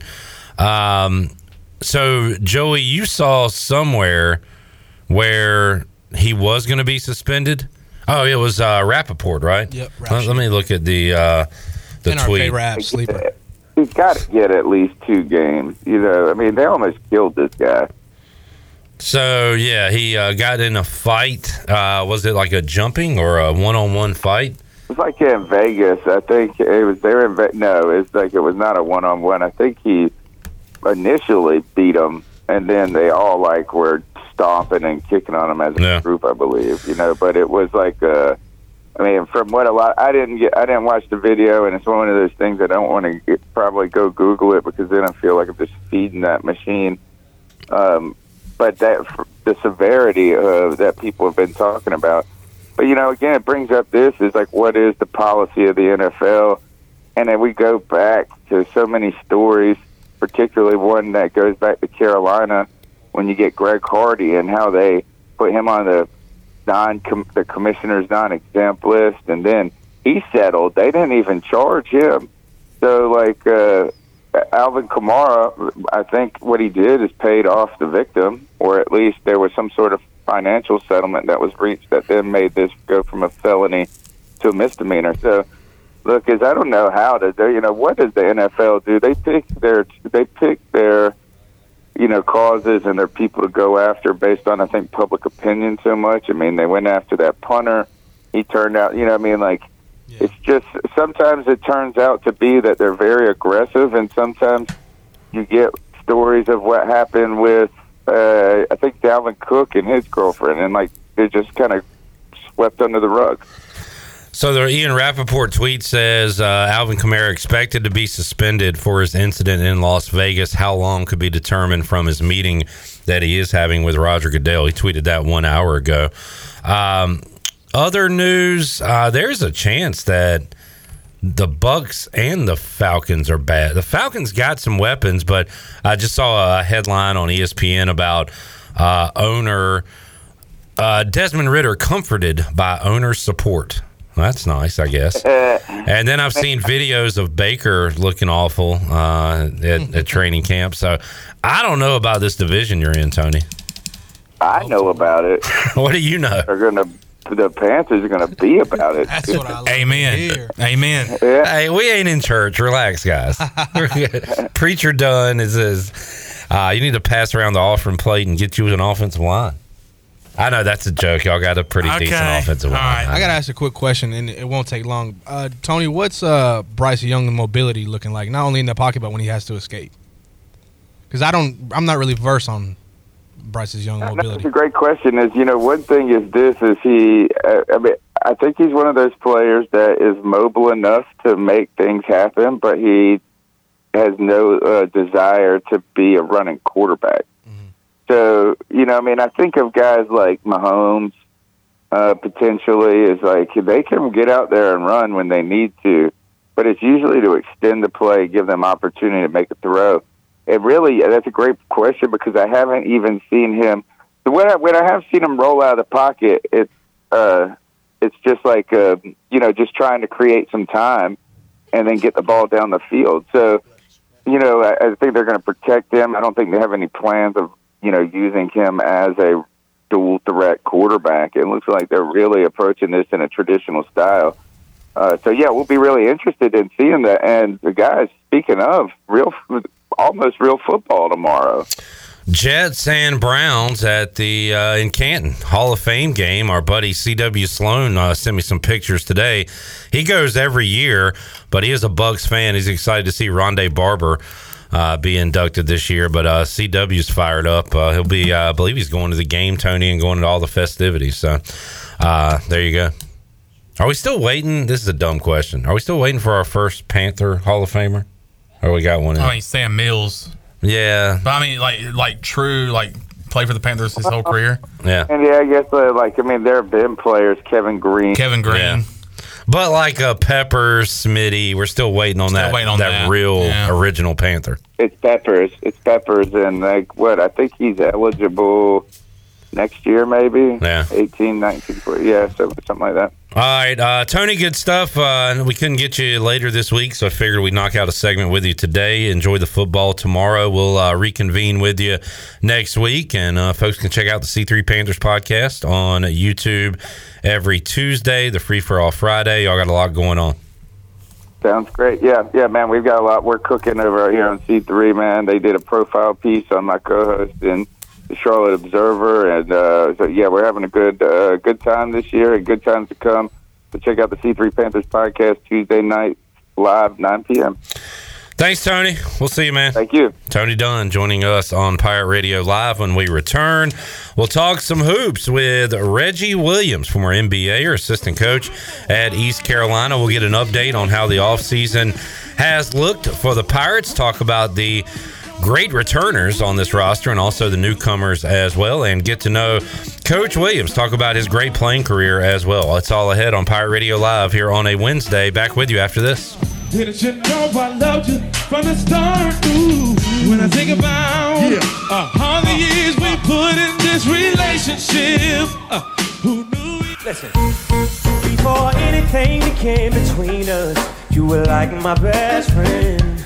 The one I used to run. You're listening to Hour 2 of Pirate Radio Live. This hour is brought to you by University PC Care, your local tech support experts for all your business needs. Let University PC Care take care of it so you can take care of business. Visit universitypccare.com to learn more today. Now, back to the show. Welcome back. Town Insurance is your premier independent insurance agency. From maximizing opportunities to minimizing risk, Town's insurance advisors offer expert professional advice to clients of all sizes. For personal or business insurance questions, call 756-8300 today. Now let's head back in to PRL. Here's Clip. Back with you, Pirate Radio Live here on a Wednesday. Can we grab intern Micah for a second? Micah Dennis from the ECU women's basketball team, because Micah was not here yesterday when we mentioned that East Carolina learned a couple other non-conference opponents when they head down to the Bahamas. It's not just a trip, Micah. You actually have some games. You're not just going to get to hang out on the beach. Oh, man. Ohio State and Seton Hall. Mm-hmm. And, Micah, you got South Carolina in the non-conference schedule. And for Coach McNeil and y'all to be the team you want to be, you gotta face this kind of competition and beat them. And it's pretty exciting to see those teams on the schedule, right? Yeah, no, it's exciting. I've never really played against any of those teams, so it's definitely going to be new to me and as well as the other girls, obviously. But, I'm excited for what we're going to bring to Bahamas. I'm sure they're going to bring it, so we're going to bring it just as bad. So, yeah, I'm excited. And, look, get those games out of the way, 1:30 p.m. tip-off. How about an 11 a.m. tip-off? Are you an early morning person? I'm not. I'm really not. But you know what? As soon as the ball goes up, I'm going to be awake. I'm going to be locked in. So you're going to be ready to go. Yeah. Get a win over the Pirates of Seton Hall. The game will be over at like 1 p.m., and you can spend the rest of the day out on the beach. Exactly. There's the reward. There you go. All right, Micah. Good to have you hanging out with us. We're going to talk some men's hoops now with Pirate assistant coach Reggie Williams. Man, looking at Reggie's bio, so led the NCAA at scoring 2 straight seasons at VMI. And Reggie, do you know the company? First of all, welcome to the show. Good to meet you. But thank you for having me. You know the company you're in on players that have done that? Yeah, I know it's one particularly famous name on there that people like to remind me of. Well, you got the Big O and Pistol Pete. Pistol Pete Maravich and Oscar Robertson, the only other players to do that. That's about as good as basketball company you could have. Yeah, I mean, I'm blessed and fortunate enough to be mentioned in the same sentence as those two when it comes to scoring the basketball in college. And thankful for my college coaches and my teammates that I had back then to help me with that. Coach Mac McCarthy joins us on Tuesday, former ECU head coach, coached at VCU and Chattanooga, and told him you were coming on to talk some Pirate hoops, and he talked about how awesome you were during your playing days. And how about that career you had in the NBA, that lifestyle? What was that like for you? And 11-year pro career. It's a long career. Yeah, coming out of VMI, small college, university, and not too many people get an opportunity to make it to that stage. And I took the time, I put in the work, and I had a great support staff as far as teammates, family, and coaches.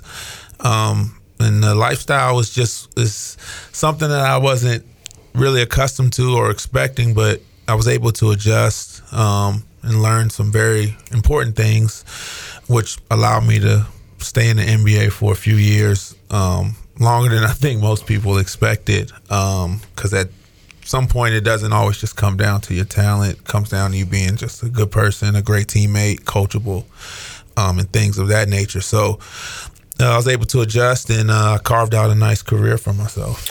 Yeah, no doubt. And Charlotte Bobcats, Micah, can you bring that shirt? I went deep in my closet today, Reggie, because I want you to know that there are still people out there. It's a throwback. That have Charlotte Bobcats apparel. And this is my Gerald Wallace jersey. Now, it's been through some bleach and some stains, but I still got it to this day. Yeah. So I still represent the Charlotte Bobcats. I remember those colors in that uniform very vividly. Somebody had asked when they saw you were coming on about MJ, and I think they said Steven Jackson told a story about MJ kind of playing the guys and stuff like that. Did you have interactions with him? Just a few conversations here and there. Unfortunately, I never got to experience him playing against us in practice or one-on-one or anything like that. Well, at least not against me, but being that he was the owner of the team, he obviously knew the players that he had on his team, the players that he signed. And so, those interactions of just kind of talking and getting some knowledge and whatnot were, things you don't forget. I got a million NBA questions for you, but I want to get to ECU. We do have some questions coming in that we'll pass along. You can ask a question on Facebook or YouTube. Reggie will be here another 10, 15 minutes or so. But how about your role here at East Carolina? So you come in last year as a scout recruiting type role? What was your role? Yeah, personnel. Director of player personnel. Director of player personnel. Yes. Now you go to the bench. So how about that move? And I know you're excited about that, I would imagine. Yeah, I'm very excited.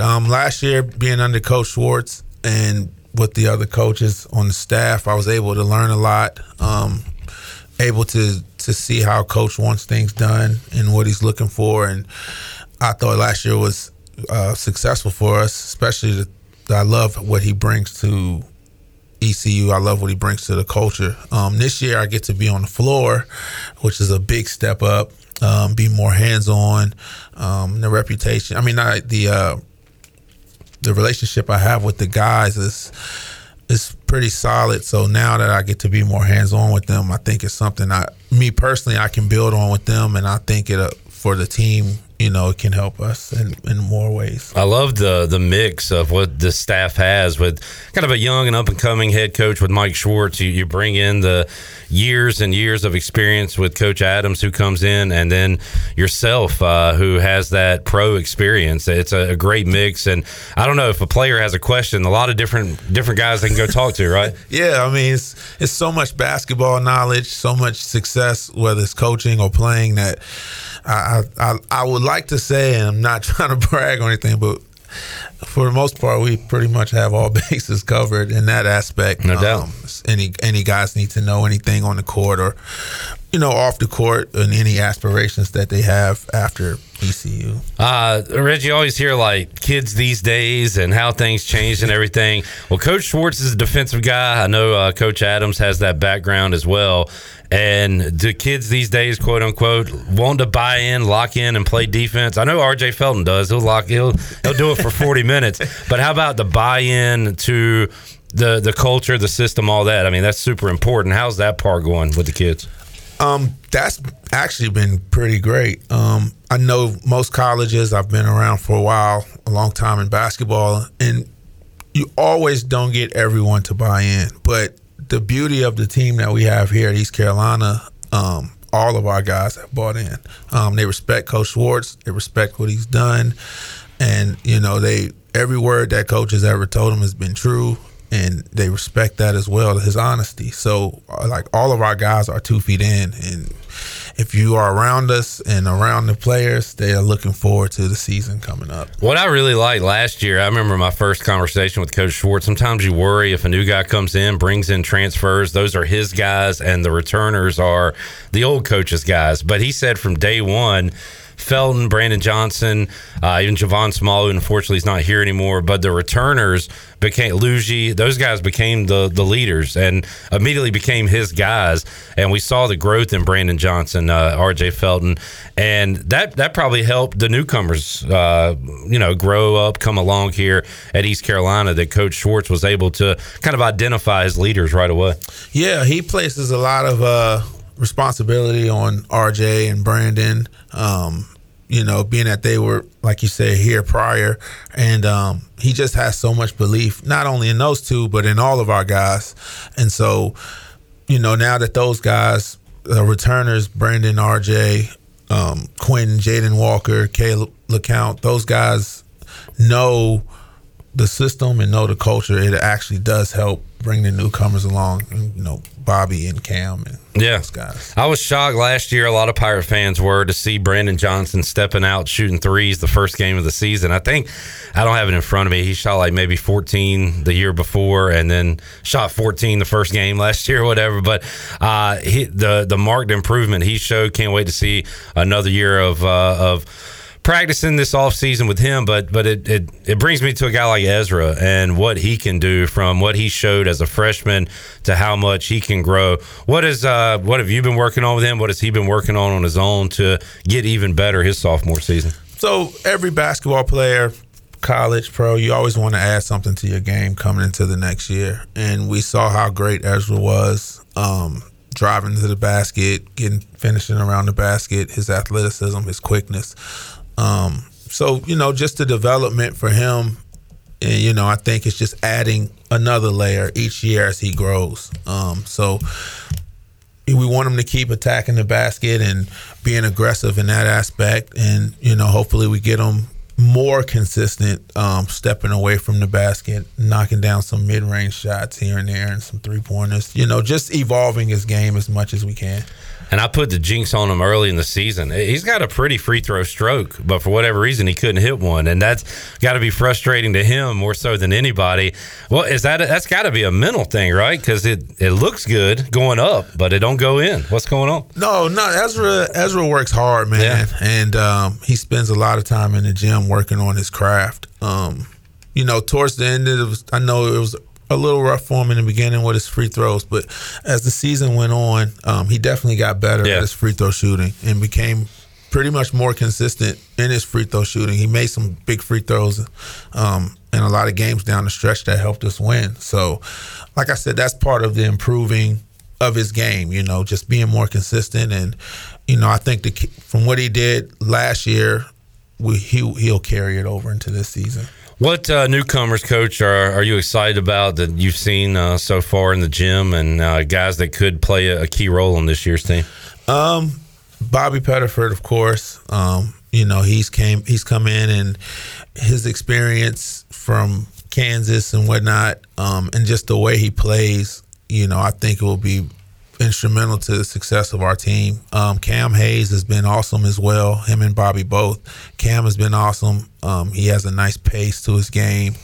He's becoming more competitive every day, and still learning the things that we do. But he's learning it at such a fast pace that he's right on pace to be where he needs to be. Our freshmen, they've been looking great. Sierra Malonga figuring out his role and defining what he's going to do best for us this first year, and he'll grow as we continue at ECU, but he's been awesome. Callan Rich has been great. We love him in the low post, scoring down low in the post. Just all of our guys, TK, to Corey, man, athlete. Yeah, I've heard some things. I mean, he jumps out the gym and he can really shoot it. He's been shooting the ball exceptionally well. Even Evan and Grant. Grant plays so hard in practice and really pushes our guys to be better. And Evan is a sniper, lights out shooter. So the guys have really all been great. And then you still have guys we haven't talked about, and Jaden Walker was huge for this team when Javon went down with an injury and really was a kind of a calming presence at the guard. Looking forward to seeing him another year. But guys like Quentin DeBunje, Ben Biela, who got some time on the court, they're going to get even better. Valentino, like I like this roster. It's got to be some challenging practices, right? They really go at it at practice, I would imagine. Yeah, it's very physical, very competitive, which is what we like. We want guys to compete and push each other to the next step. I think Quentin, Ben, and especially Caleb and Val, honestly, all four of those guys have taken a big step this summer in their development. And it's been exciting to watch and see them grow from last year to this year. And I think, the fans here at East Carolina and Greenville in the community will agree as well when they see these guys perform. And the $1 million question right now, will we see Cam Hayes on the court this season? That is still to be determined, I guess. Yeah. As far as the second transfer, we don't know as of right now. We don't know as of right now. Yeah, but man, either way, we'll see him in the future. Hopefully this season. But the Pirates have a nice roster here. Year 2 of Mike Schwartz and Coach Williams joining the bench there. We'll get to some of the YouTube questions here. Jamie says, you played with Steph when Steph was a rookie. Did you know how good he would be early on? I answer this question often, and I tell people I knew Steph Curry was going to be good. Not like a psychic or anything, but just playing with him, his work ethic and the way he played, I knew he was going to be good. I knew he'd be the all-star. Did I know he'd be a champion in those things? I know, because it's just such a hard task. But he did a great job of taking care of himself. They built a nice team in Golden State, and he really spearheaded that thing, and I'm just happy for him and proud of him. Jamie says, who is your favorite NBA coach? He said, as an IU fan, he's a huge Keith Smart fan. Seems like a great coach to play for. So who's on your short list of favorite coaches? Keith Smart is definitely on that list. He not basketball-wise, but more so life lessons. He taught me a lot of things when I played for Coach Keith Smart, and I'm grateful for that. Don Nelson is probably number one, not just X's and O's, but he gave me an opportunity. Greg Popovich was amazing. Jeff Van Gundy, I actually had the opportunity to play for him in a Team USA competition that we won a gold medal together. So, man, I love playing for him. Just very honest. And really, everybody just kind of taught me something. Scott Brooks, Mark Daignault, I played for him. The new coach of the Toronto Raptors, Darko, I played for him. I've had a lot of great coaches. So and you take a little bit from each one, right? Yeah, you take a little bit from each one, and the names I've named, as you can see, they are all successful. So. Skip asking, and Skip's a former umpire. He always asks umpire referee questions. How does Coach feel about officiating in today's game? And he also says the fundamentals like dribbling, the carrying, traveling, like has all that changed since you were a player? Has it gotten a little looser, or what do you think about it?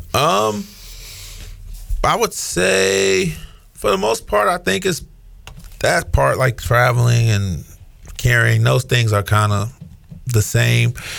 The things that's probably been the most changed has been more things on the defensive end.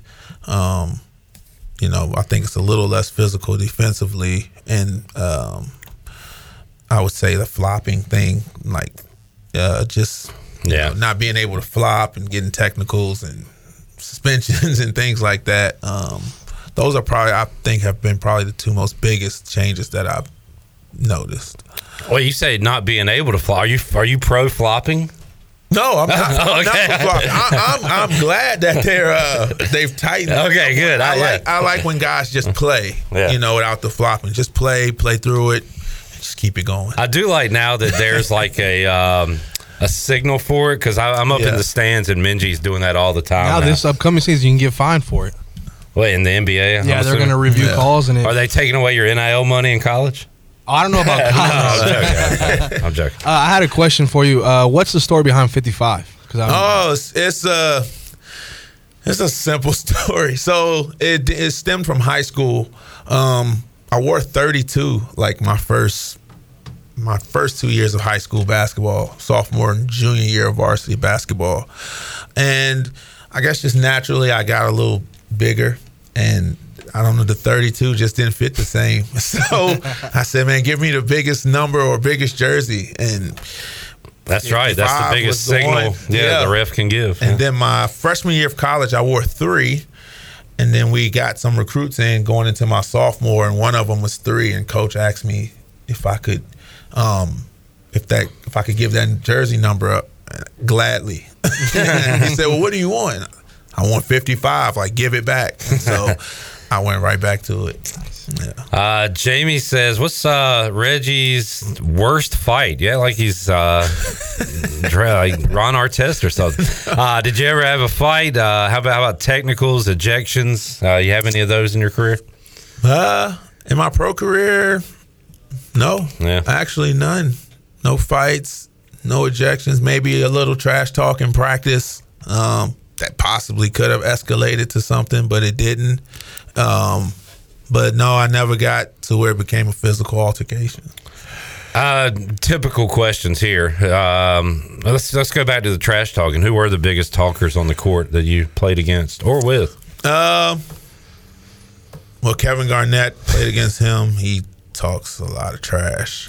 I played with a guy you would know if you're a Bobcats fan, Tyrus Thomas. Yeah, he talked a lot of trash. That list can go on. Gosh, you hear so much. Paul Pierce talk trash. As you know, I'm a little older, so these guys I'm gonna name. I got them all. Yeah. Man, I could go on for days. It's a lot. You hear a lot of things. Who was the toughest guy you had to match up with to guard? I love answering this question because, I always say one name for sure, but I'll give you a second one because he really did kick my butt. I always say the toughest one for me was Dwayne Wade, and the reason for that, it was my first NBA game, and I check in. Coach Don Nelson puts me in the game, and he tells me who I check in for, and I'm like, cool. And so you come out the game, I say, hey, who do you got? He's like, you got D Wade, and excuse my language, I won't say it, but I said, shh. I said, what? He's like, you got D Wade. That was a rough night. Special. That might have been like the first time somebody ever made me fall playing defense. Yeah. What year was this? This is my first 2010. Oh, okay. So he had been in the league for a while at that point. This is D Wade. Yeah. Prime D Wade. And then had my one second title. one, yeah. That's Brandon Roy from the Portland Trailblazers. And a lot of people, especially the younger generation, don't really probably know him or remember him because his career was cut short. Yeah. I remember playing him in Golden State, and he had 41 against us. And I probably was responsible for about 26 or 28 out of 41. And I mean, he was a load. He was a lot, man. Great score, Brandon Roy. Washington to Portland, right? Yeah. Good stuff here. You got. Well, keep Reggie for another couple minutes. I could go all day with this this NBA stuff. I tell you what. Let's take a break. Can you hang out for another 10 minutes? Sure. All right. Let's take a break. We'll wrap up the hour with Reggie. Get some more questions in as we continue on Pirate Radio Live on a Wednesday. We're back with you after this. The one I used to run and talk to when thinking my girl was having problems. She used to say it'll be okay. Suggest. Dearly beloved, we are gathered here today to get through this thing called life. Electric You're listening to Hour 2 of Pirate Radio Live. This hour is brought to you by University PC Care, your local tech support experts for all your business needs. Let University PC Care take care of it so you can take care of business. Visit universitypccare.com to learn more today. Now, back to the show. Welcome back. Country Mart has been locally owned and operated for over 40 years and is your premier country store serving the best cheese biscuits and country food around.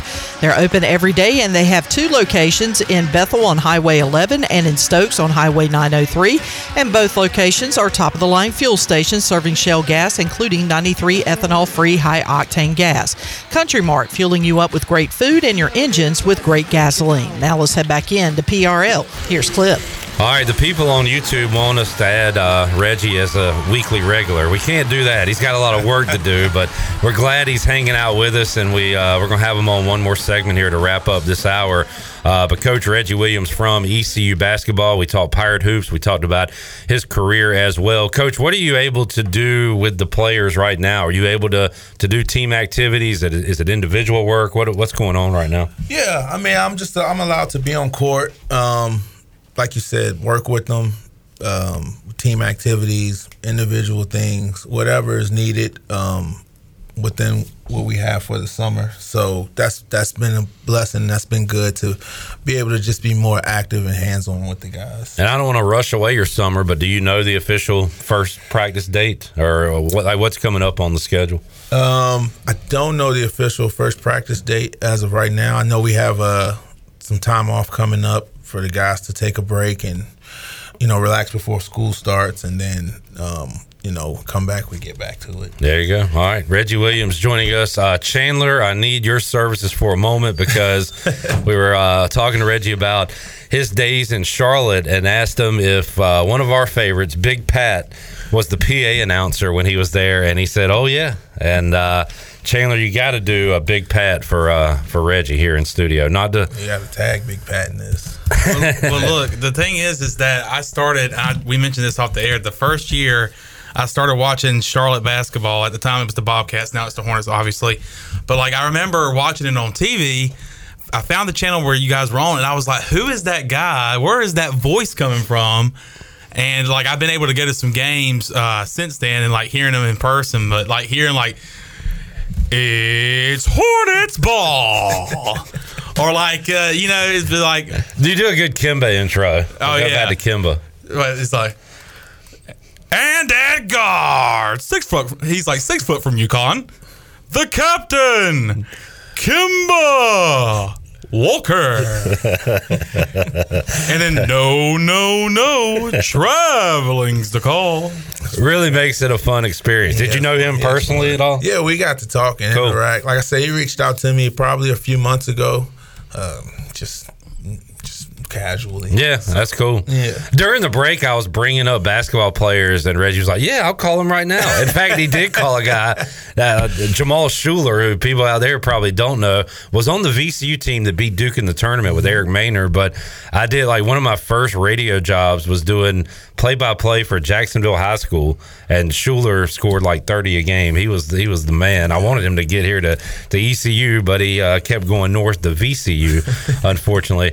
But Reggie, man, basketball's taking you a lot of places, right? Yeah. And you probably made a lot of friends along the way. Oh, absolutely, man. Relationships that I hold till this day. Been around the world playing basketball. I feel like I played everywhere here in America. And, you just meet a lot of great people and you network with. And it's funny because till this day, still talk to the guys and they're in coaching or they're doing something else in basketball. So it's always nice to call them and, have someone to talk to that can relate.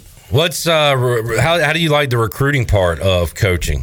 Going to the you got the camps here, but going to tournaments and showcases and things like that, visiting players. How about that aspect of coaching? I actually love it. I love watching basketball, and I love seeing talent, and I love seeing people play. And because at heart, I'm a hooper. At the end of the day, I'm a hooper, and I get to watch and evaluate players and come back to coach or whatnot.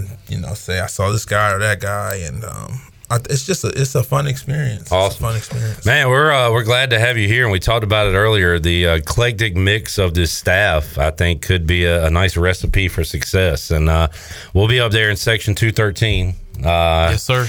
We're rooting you on this year, and looking forward to a fun season. And I know you're ready to get underway, right? Absolutely, man. I can't wait, especially after the last season. Yeah. You know, we lost in the second round, unfortunately, but that year under our belt, that win in the conference tournament, and we have pretty much everybody returning, especially the core guys.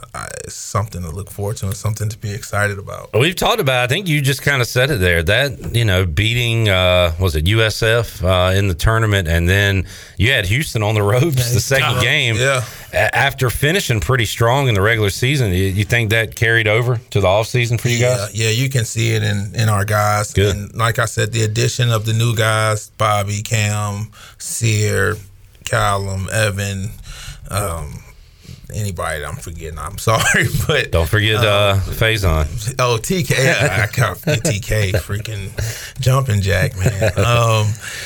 With the addition of them and all the other guys returning, Quentin, Ben, Val, everyone that we mentioned prior, we are excited about the group we have coming back, and we talk about it all the time. Yes, sir. Good stuff. Reggie Williams joining us. Reggie, great to meet you, man. Talk some basketball with you. Really enjoyed it. We'll let you get back to work. Actually, you want to tell folks what you got coming up? You got a sporting event coming up you got to get to, right? So I do work. But a little downtime now. But I've put down basketball and I've picked up pickleball. He's a pickleball. It's becoming popular around here. It's pretty popular. And he's got next. He said it's pickup. So if anybody wants to go challenge him, Reggie will take you on. I've never played pickleball. It's fun. It's very fun. You get into that. Reggie, appreciate you joining us, man. Thank you. Thank you guys for having me. I appreciate it. All right, we'll take a time out, come back. Big hour 3 on tap. We've got Andrew Schmidt here from Greenville to talk about the upcoming Little League Softball World Series. P. Mace will join us. Patrick Mason to talk some Pirate football. Also, Sherry Rimpf will join us as well from Athletes Unlimited. Kemp. It's not Rimp, it's Kemp. That's a K, not an R. My mistake. Kemp, a combination of Sean Kemp and Detlef Schrempf for you basketball fans. Seattle Sonic. There you go. Sherry Kemp will join us as well. Big hour 3 on tap. Back with you after this.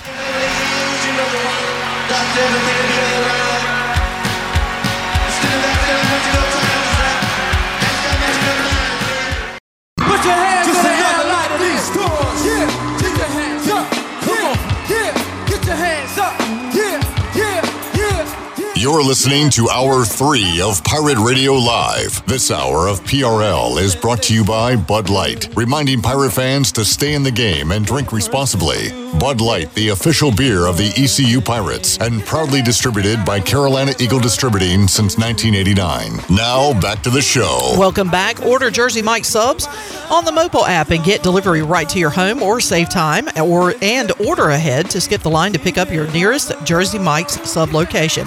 Jersey Mike's, a sub above. Now let's head back into Pirate Radio Live. Here is your host, Clip Brock. All right, we roll on a Wednesday edition, a packed edition of Pirate Radio Live. I've already talked to Zach Weinberger, talk some FAU football, Tony Dunn, some Panthers football, Dre Phillips with the Farmville Central basketball camp they got going on this Saturday, former NBAer and Pirate coach Reggie Williams, and now 3 more guests about to join us as well here in studio. We got our Wednesday regular, Patrick Mason from the Daily Reflector. How you doing, Patrick? Hey, how's it going? Good. We'll talk some Pirate football with you later on this hour. We will talk some Little League Softball World Series now with Andrew Schmidt, who joins us, President and CEO of Visit Greenville NC. And Andrew, man, some big times coming to Greenville, North Carolina with all the teams in town. Yeah, absolutely. Big times and busy times. Absolutely. And also joining us, Shirley, we do have Sherry Kemp from Athletes Unlimited. More softball talk because something cool is coming to Greenville in conjunction with that Little League Softball World Series. So we'll welcome her on the Pirate Radio Live line. Sherry, how you doing today? I'm doing great, Cliff. Thank you for having me. Absolutely, and we are excited. The softball capital of the world about to be right here in Greenville, North Carolina, and that includes Athletes Unlimited. So tell us all about the game and Athletes Unlimited and what folks can see here in Greenville coming up. Well, we are about to have a super exciting event that's going to live right alongside the Little League Softball World Series, which is a spectacular event all by itself. But we are going to, for the first time ever, bring pro games to Greenville, to the Little League Softball World Series, to play alongside that World Series. So this is much like those folks that are familiar with the baseball side of Little League. They have what's called the MLB Classic every year, where a couple of Major League Baseball teams play alongside the Little League World Series. They play during the date frame, and they take up one of the evenings. And we're going to do the same thing. We are the professional league in the United States for softball, and we have a unique model. We have 60 total players. They draft out to 4 different teams each week based on leaderboard standings. So we're bringing all 60 players, 4 total teams, to Greenville. The players will arrive on Monday the 7th. They will interact with Little Leaguers a little bit on Monday, a lot on Tuesday, and then on Wednesday night, we will play our games there at East Carolina University. All right, so games being played right here at ECU, and how many games? What are the times we need to look out for, and how many games are being played? The game times are 5:30 and 8 local. Those will be on ESPN2, and we have the Gap show as well. Awesome. So, Andrew, we're going to talk a lot with you about exposure and Greenville and putting out all the great things we have to offer here. And this is another great example of that, right? Absolutely. I mean, we're talking about a professional sports event in Greenville for the first time in a long time. So it's exciting, and we've gotten a lot of phone calls at the office about it. And we're just really, really thrilled that this is going to be an added component to the Softball World Series. Sherry, for folks that want to see this in person, a great opportunity to see this event, these games going on. Talk about the tickets and how people can go witness it live.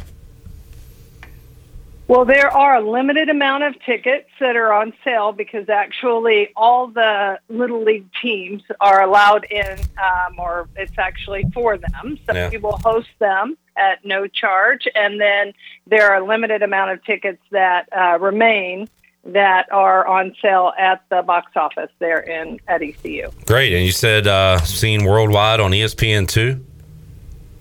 That's right. Both games are on ESPN2, and then between them, because it's a doubleheader and we need to get the field ready, there's a 30-minute gap show, and we will stay on air during that and produce that 30-minute gap show as well. Fantastic. Sherry Kemp joining us here today on Pirate Radio Live. Sherry, anything else we need to know before we let you go?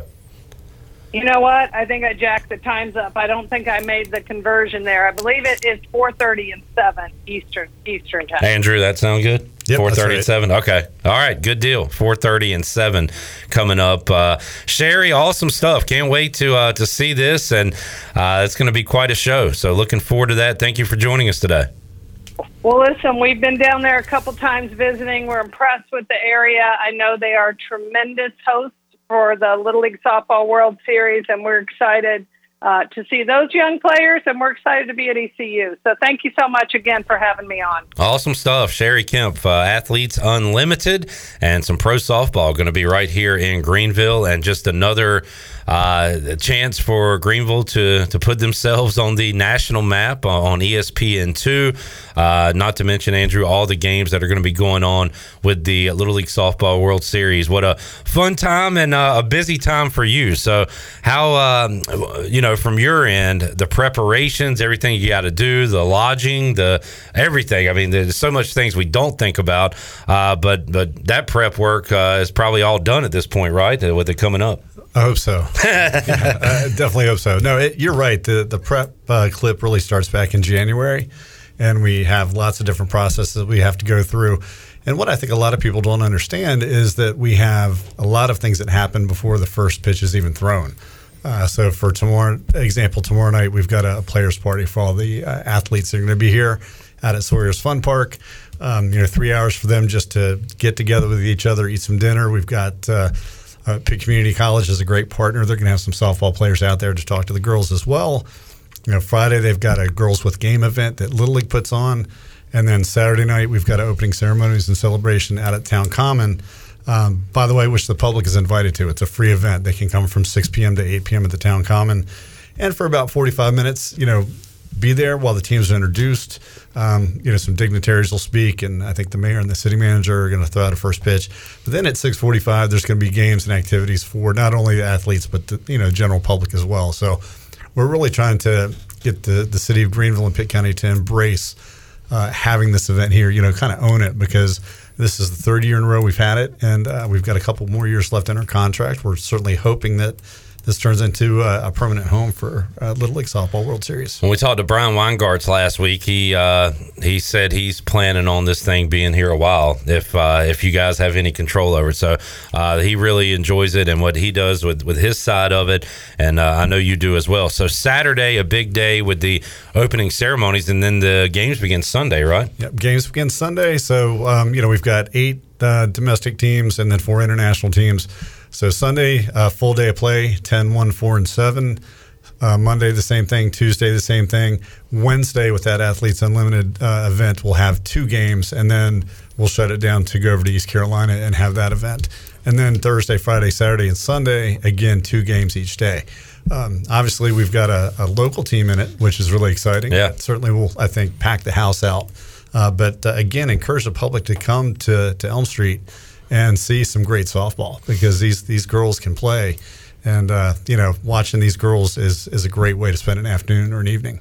Andrew, how about parking? And it's going to be a lot of traffic in the area. So what advice do you have for folks that are, A, trying to go to these events and where to park, and B, if you're not going to the game, where you might want to avoid coming up here? Yeah, so the great thing about being in year 3 is we've really got a lot of great systems figured out now and in place. So if you're coming to the game, it's relatively easy. You come down 10th Street, you take a right on College Hill or left on College Hill, depending on which direction you're coming from.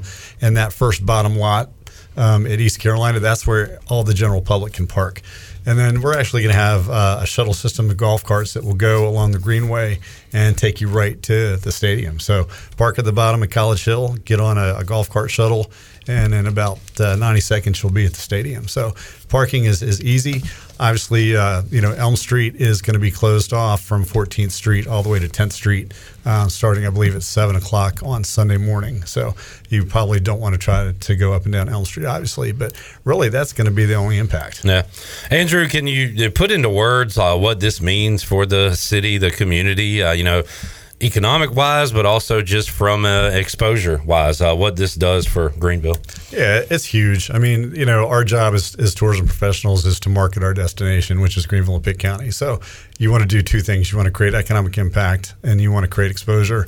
And this does wonders for both. So when you look at economic impact, it's going to bring about $1.2 million into the local economy. So that's significant, especially during the time of the month that we're looking at. Early August is usually a little slower around here. But the exposure is what I get excited about. So every game is on an ESPN platform. Yeah. Starting on Wednesday, you've got ESPN2 or ESPN covering the rest of the way. And then Sunday is really cool. Sunday at 3:30 is going to be the championship game on ABC. So, everywhere that you look, any channel that you're surfing, anywhere across the country, you come on ABC, it's going to be Greenville, North Carolina. And I love the camera angles. Every time they throw a pitch, you see Greenville, North Carolina in the background. So that's kind of cool. It's the kind of exposure you can't buy. We do at our office, I think we're going to have about 126 spots on ESPN during the tournament, the series, just to promote Greenville. We've got a 30-second commercial about Greenville and Pitt County that we'll run, and we're doing a lot of social media too to invite not only our general public to come, but up and down the East Coast, to come see some great softball. And last year, I think, I loved talking to people, and I think the furthest away I found a group that came was from Delaware. And they didn't have any affiliation with the team or any family member. They just love softball. So they came down to watch some games. And, man, I remember Greenville's last game. It was on a Saturday night and went down to the wire, and the place was packed, and was just a really cool sporting event to witness. It was awesome. It's awesome. And I tell you, it's a lot of fun. I'll get a lot of texts from people, across North Carolina and some other states, and we see you on TV. Not me personally, but we see Greenville on TV, and the field looks great. And I tell you what they do with the field is incredible. And Little League is a class operation. They do such a great job of putting the event on. So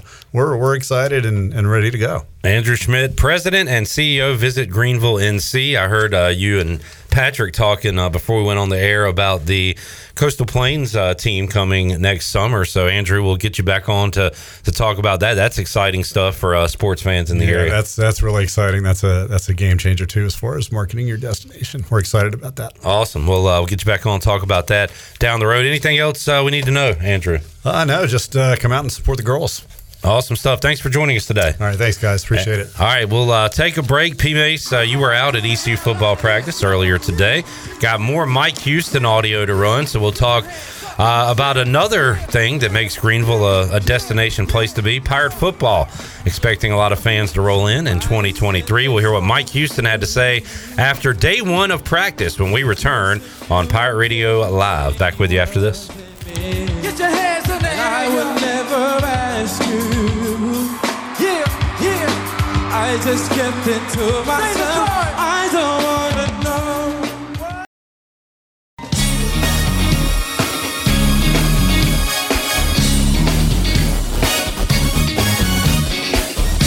You're listening to Hour 3 of Pirate Radio Live. This hour of PRL is brought to you by Bud Light, reminding Pirate fans to stay in the game and drink responsibly. Bud Light, the official beer of the ECU Pirates, and proudly distributed by Carolina Eagle Distributing since 1989. Now, back to the show. Welcome back. Russell's Clothing in downtown Washington has everything you need for game day or any other day for men and women. Whether it's dress, casual, or even a formal occasion, Russell's has you covered. They have served Eastern North Carolina and beyond for 40 years with quality clothing and personal service.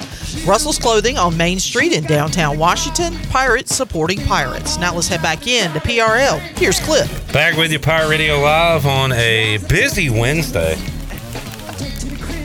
Steve Hill wondering where Patrick's mustache is. You ever been a mustache guy? No, my dad had a mustache like his entire life when I knew him, and then I went back home a few years ago, and there was no mustache. And I was looking at him like, something's off here. Like, what's going on? And it took me a little while to You're not my dad. Yeah, it took me a little while. I'm like, wait a minute, it's the mustache. Because that's what he would just rock, just mustache. Oh, Steve's not asking where your mustache. He says, where is stash? He's talking about Danny Beal. Danny's here. He's just chilling today. Yeah, Danny's got a good stash. Danny put in the work yesterday, both video-wise, and he was on the MLB trade deadline desk. So we're kind of letting him relax a little bit today. Hot stove duties? Yeah, he had those duties yesterday. Did Cease ever get traded? Nope. No. So did the White Sox do anything? Yeah, unload anybody? They traded Jake Berger. I don't even know. Oh, that's right. You know who he is, but he's a fat boy kind of. Yeah, he's like the most fun player on that team. He went yard against the Braves and made me mad. Hitting a robust 214 this year. Yeah, but he hits bombs. Who'd he go to, DB? Marlins. The Marlins. Marlins for their 4th ranked prospect. Marlins and Phillies were active, huh? Active for I don't really know why, because they're not going to win the division, but because of what happened last year with the Phillies. You made that point yesterday, and I backed you up on it. Jamie, while we got DB here, Gavin Williams, normal rookie progress or getting nervous over control issues against good teams? No, I think, and he said this in his past couple kind of press conferences, he's just trying to be too fine. He's trying to make the best pitch every single time. And what I noticed, and he may or may not agree with me when I tell him this, I think he kind of showed his arsenal too early yesterday. He was going fastball and showing all of his off-speed pitches first time through, which opens up the door for everything. They've seen everything you got the second and third time through, so that's why he kind of got. And I think went 5 innings, like 90-some pitches. He needs to find a way to keep his pitch count down, but that wouldn't have mattered because they threw a no-no last night out of like 3 hours after getting Verlander. So they never give him run support. Last night they didn't give him hit support. No, they gave him offense. A no-no for Valdez from the Astros. I watched the end of that. Hey, real quick, Danny, as a reliever, are you conscious of that fact of trying to use your arsenal, or are you just saying, hey, if I'm out here for 2 innings or 3 innings, you can kind of use it all early? I think as a reliever, it's kind of just go as fast as you can for as long as you can kind of thing, because at that point in the game, whether it's in the 4th inning or the 8th inning, I feel like you're in there for a reason, and you're in there for specific hitters and specific, situations. So it's like throw everything at them. If you can go long, great. If you can't, we'll go to the next guy, and that's kind of been Coach G's, Cliff Godwin's kind of explanation for why we use so many relief pitchers all the time. But it's just, hey, pass the ball to the next guy and figure it out. Have you been an opener for a game yet? Remind me. Have you started? I have. I did my sophomore year, not game 3, but I did against Elon. Against I think it was a March game. It was actually really bad weather. I think there might have been 12 people in the stands, but I did open that game with like 2 innings, and yeah, that was it. There you go, DB Danny Beal. Good work every day, but especially yesterday. Joey even came in giving you props on your camera work during the Cooper Greer segment. He did, yeah. I was very pleased to hear that. I don't know if that was going to go unnoticed or not, but Cooper was awesome yesterday, and I just tried to make it pleasing for everybody. So. We had live country music on the show yesterday, Patrick. Man. And I'm not a country fan, but I am a live music fan. And he was sitting in that chair right there, strumming the git fiddle and singing, and it was awesome. Shirley said it was awesome too. That's saying something. Yeah. Got a nice nod over there from Shirley. All right, there we go. All right, P-Mace, how was day 1 of football practice? You tired? A little bit. Wait, you didn't practice? No, I definitely didn't practice, but I got to practice waking up early maybe. But, yeah, it was, how the first day goes. They're in helmets, but, I mean, everyone's feeling good. They're out there trying to get going again. But, yeah, it was fun to see football again. And it just feels like, we're restarting that again. So the summer's over. Yeah. Back at it. It is full speed ahead now. Let's hear some Mike Houston comments, and we'll comment on those comments. Shirley, can we get a cut 7 where he talked about the newness at the O-line, both personnel and coach-wise? Right. New coach and a lot of new combinations. The first group today was, a lot of guys that have been in the program. And then you got some guys in that second group that are new to the program. You're going to see a lot of shuffling in that group. I think that we do have the ability this year where we don't have to sit here and just play 5. I think we're going to be able to play 8, 9 guys up front on offense. And so it's just figuring out who goes where and getting those guys reps, because you're going to have guys that are going to play, a couple of different positions. You just got to get those guys reps together. So first crack returners, and then threw in some of the new guys that need to kind of freak out about that as far as the week 1 depth chart looks, right? There's plenty of time to figure out who's going to be your starting 5, and it sounds like that may not matter as much if they have guys rotating in and out. Yeah, and I feel like when you hear about guys up front rotating, you normally think of the defensive line. I guess if you ideally you don't want to play 9, but I guess if everyone's kind of similar, you can do that, and maybe everyone's fresh. What you want is a unit of 5, right? But I think what he's getting at there is that he's got some depth, basically. Yeah, you can plug and play, and depth is fantastic, especially this time of year when you can evaluate everyone and you can get 9 guys in there and say, let's see what you got, who meshes well, because that's a big thing about the offensive line. You just got to get a unit that plays well together. Chandler asked, who are the leaders on that O-line? Cut 8. Well, I think Parker Moore and Hampton Ergel, 2 guys that have been in the program and have played a lot of ball. I think those 2 guys are the 2 that kind of jump to mind immediately when you talk about leaders in that room. But you have some veteran guys that I think will emerge in time that are new to our program that have played a lot of ball too, that I think will have some leadership abilities. Patrick, are you more concerned about the quarterback position or the O-line losing Avery Jones and Nashad Strother and having to bring in some transfers? I think it is a little bit scary in a way, but when he brought up Hampton Ergel, so he started that bowl game against Coastal, and he did really well. He wasn't a guy you noticed and said, man, like this guy's overmatched. He slotted in there, and I think that was his first start of the year, and he played great. So I guess if he kind of just does that again, you're fine. If you find, like you said, Parker Moore, and I don't know. The quarterback position, I think, will figure itself out. I think he had a lot of nice things to say about Mason. He's really, taking that role pretty seriously. So I'm not necessarily worried about anything right now at this point, but Hampton Ergel as the center, I really liked what he did in that bowl game, and I'm pretty happy about that. All right, because that was right after Avery Jones had moved on. It was before the bowl game, so they had to have somebody step up, and good to hear Mike Houston mention Ergel's name today. Let's get an update on our guy, Rajay Harris. Mike Houston talked about the Pirate running back, cut 9. He's fully cleared. He has no restrictions. The athletic training staff, they'll work with him to see if there's ever a day where we need to, take a little bit off of him or whatever. But I told him that I'm not going to be hesitant with him during preseason camp. He is an experienced back. By the time we make that trip September 2nd, I want him fully confident and fully ready to go so that he can be Rajay Harris. And saw a picture of him today. Looked like he had some sort of brace on the knee, Patrick. But did you get to see him running out there doing anything? Yeah, it was just good to see him back. I think they posted on their social media when they were taking the field. He was the first one, leading the charge. But I think, as Mike Houston alluded to, the big step for him is when they get the pads on. He's got to get hit. He's got to make some cuts and just kind of get back to football activities. And, once you get tackled a few times, once you juke someone once or twice, you kind of get that mental block cleared, I guess, even if there is one, but it's just nice to kind of get that first, couple of hits out of the way. Brian Bailey asked Coach Houston about how he's coming along on the mental side, and here's what he said. Cut 10.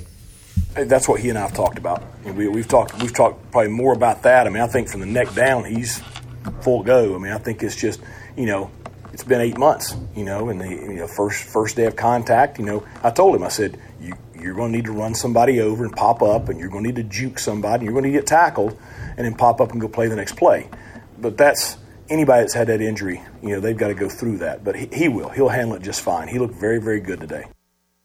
All right, Mike Houston was asked by Brian North, I believe, what he has seen in Alex Flynn that has given him a shot to earn some playing time and to kind of get his name up there on the quarterback depth chart, cut 11. Well, I think his commitment is the biggest change. And not that he was never an underachieving effort guy, but his commitment changed last year. And his commitment in the weight room, his commitment to taking care of his body.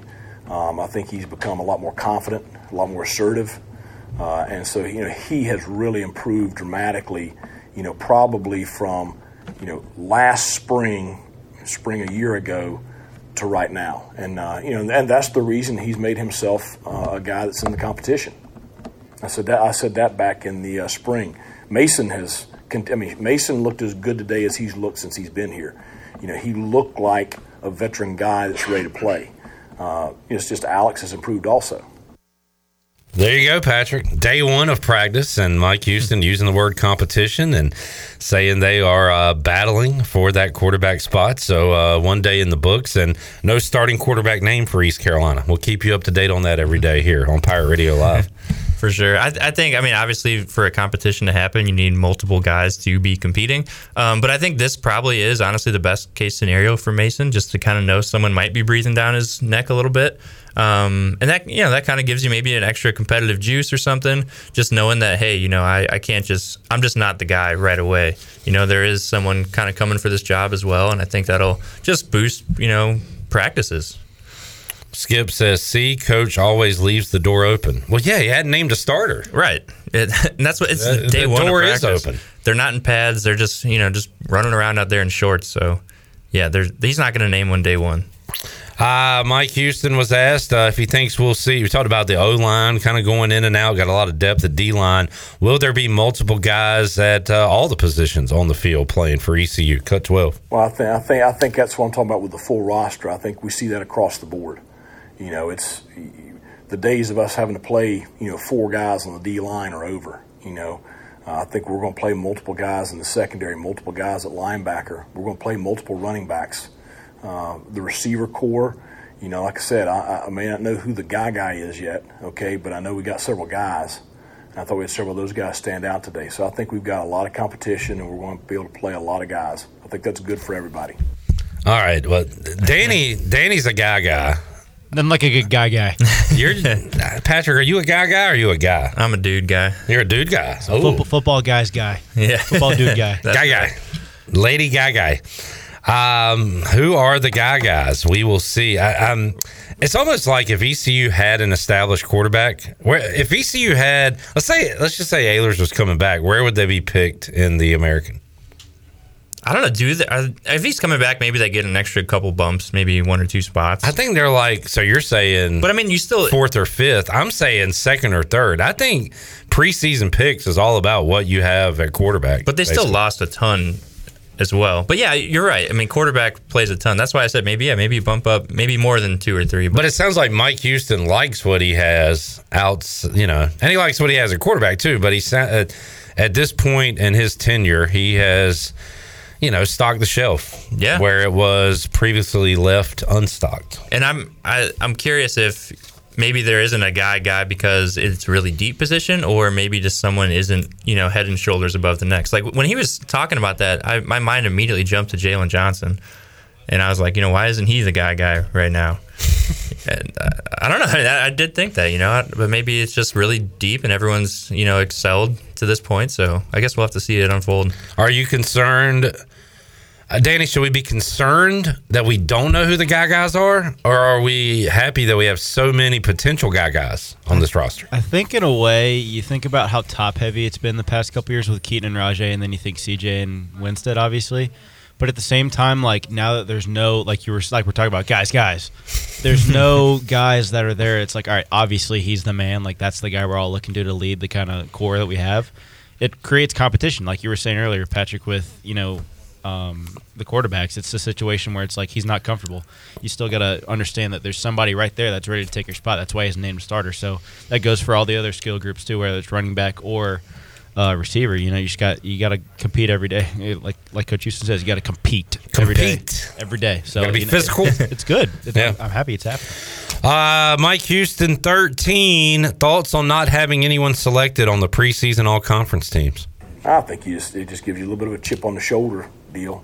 So I told the team last night, I said, we got a bunch of dudes in this room. Just the people outside of this building don't know they're dudes yet. It's our job to make sure that they come through. All right. We haven't identified the guys. We've got guys, but we have dudes. Who wants to be the one to explain the difference between guys, and dudes? I need a chart. I need a Charlie, Always Sunny in Philadelphia conspiracy board. In the mailroom. We got dudes, guys. And dudes who don't know they're dudes. Or the outside doesn't know they're dudes. Hey, it's 2023, That's right. We don't know what's going on. Mike Houston was asked what the schedule was like for the team this week, Cut 14. Well, they get a little bit of time. They go to eat lunch, and they get a little bit of time this afternoon, and we come back in this afternoon for meetings, and then dinner, and we'll walk through tonight. I know it's not really hot, but we try to do our walkthroughs at night to stay out of the heat. But we're in helmets today and tomorrow. We'll be in shells Friday and Saturday, and then shells on Monday, and then we'll be full pads, early middle of next week. So it'll start getting a little more competitive Friday when you put shoulder pads on. This bunch sometimes ain't a whole lot of difference. They ain't gonna tackle each other, but they're gonna hit each other. So, and the more you get towards that full padded practice, and the more competitive situations you put them in, the more it ramps up. And that's the one thing I don't worry about this group is they're going to compete and they're going to push each other. So, and that's a good thing. That'll help us. All right, compete, physical. Mike Houston, day one of ECU football practice. All right, we got to take another break. Oh, Shirley, we got to play the cut that you like so much from today. So, Patrick, you were there. Tell what happened to Mike Houston's face, his nose? Yeah, so he came in with a big old Band-Aid on his nose. He said he had a little procedure, but yeah, it was interesting to see this big old bandage on his nose. Oh, I don't remember how I saved it, Shirley. It's hiding in there somewhere. Let's see, Mike Houston. Because he walked. Well, he walked. The first thing he said was, "I didn't get punched in the face. Just want to let you guys know." You got it. All right, we're gonna get it here momentarily. While we have time, I'll ask Patrick 2 soup questions that have been thrown in. All right. Patrick, Mike P wants to know if you can recommend a good first day of ECU football practice soup. Ooh, I like this. So it's still kind of hot, so I'd probably go something a little bit lighter. I actually was thinking I'm kind of due for a French onion soup. Just because I'm kind of in a cheese mode lately. Like you're hitting cheese mode? Yeah. Wow. Cheese mode. Cheese There's mode. Always a great helping of cheese in a French onion soup. And, it's kind of broth, based. It's not super creamy. So that'd be my vote. And then this one to marinate on. If you could create a soup, what would be in it? Now, the soup is called Pirate Stew. You have to make a soup called Pirate Stew. What would be in it? We'll let you think on that one for a moment. Do we have Mike Houston? This is how he started the press conference today. No, I didn't get punched in the nose. He sounded so defeated, like he did get punched in the nose. Hit it again, Shirley. No, I didn't get punched in the nose. But he had a procedure done, but he's okay. He did his, how's everybody doing? How's everybody doing? I didn't get punched in the nose. No, I didn't get punched in the nose. In the news. It's like he was just like afraid we were all that was going to be, what we were going to ask him right off the rip. Jamie says new nickname for Soup Boy, Cheese Mode. I like Cheese Mode. That's pretty cool. It's a good mode. Shirley, let's make somebody a winner. Give it away, give it away, give it away now. Give it away, give it away, give it away now. Give it away, give it away, give it away now. Wild Power Radio, get it to the Cheese Mode. All right, 317-1250. What are we giving away today? We're giving away a bowl of soup made by Patrick. No, I'm just kidding. Good luck. How about a $10 gift card to Familia? I got the pizza of the week. It is pepperoni and green peppers. I actually have some in the fridge back there. And it was good last night for dinner. I had a couple of slices for lunch. I would recommend it, but they have some awesome food at Familia. 317-1250. What caller? 7. Caller 7. 317-1250. Back with you after this.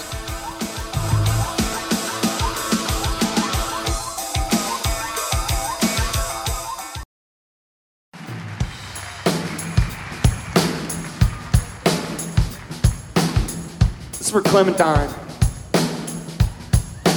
You're listening to Hour 3 of Pirate Radio Live. This hour of PRL is brought to you by Bud Light, reminding Pirate fans to stay in the game and drink responsibly. Bud Light, the official beer of the ECU Pirates, and proudly distributed by Carolina Eagle Distributing since 1989. Now, back to the show. Welcome back. East Plumbing, Viva Electric, and Roland Black Heating and Cooling have teamed up to form New Blue Service Group, offering Eastern North Carolina the best in plumbing, electrical, and HVAC services. Same great local team, same great local service, just a new name. For plumbing, electrical, and HVAC services, go to callnewblue.com. That's callnublue.com. New Blue Service Group, where we are redefining service excellence. And congratulations to Susan Deans of Greenville, picked up a $10 gift card to Familia. Familia is your place for great Italian food, whether it's New York-style pizzas, homemade meatballs, lasagna, chicken parm, or the delicious homemade desserts. Familia is a winning play every time. For dine-in or takeout, make Familia your go-to play when you have a hungry team. Familia on Fire Tower Road near Pitt Community College. Now let's head back into PRL. Here's Clip. Scoobity-pop. Shirley. That threw me for a second. Michael Winstead really enjoyed... But you've been playing some jams today. Yeah. But you were playing a song earlier today I have not heard in probably 25 years. The If I Had No Loot. If I Had No Loot, Tony. What a great song. That is a great song. Michael Winstead said, "Hey Shirley, what's that song?" And I did tell him in the chat what it was. Okay, yes. But I'm gonna have to listen to that on the way to AJ's. Oh, well, while you're in the chat, ask Michael if he has an update on Isaiah. Michael, how is Isaiah? Shirley said something about an ankle. Yeah, it looked like he may have tweaked his ankle during practice at training camp yesterday. I don't even want to talk about that. I saw him doing the electric slide, I believe. Or this was afterwards. This was afterwards. So, but Michael Winstead did say Jalen Johnson will be the guy if he stays healthy. That's the first name that came to mind. Guy. Yeah, guy. He should be. Not a dude. A guy. A guy.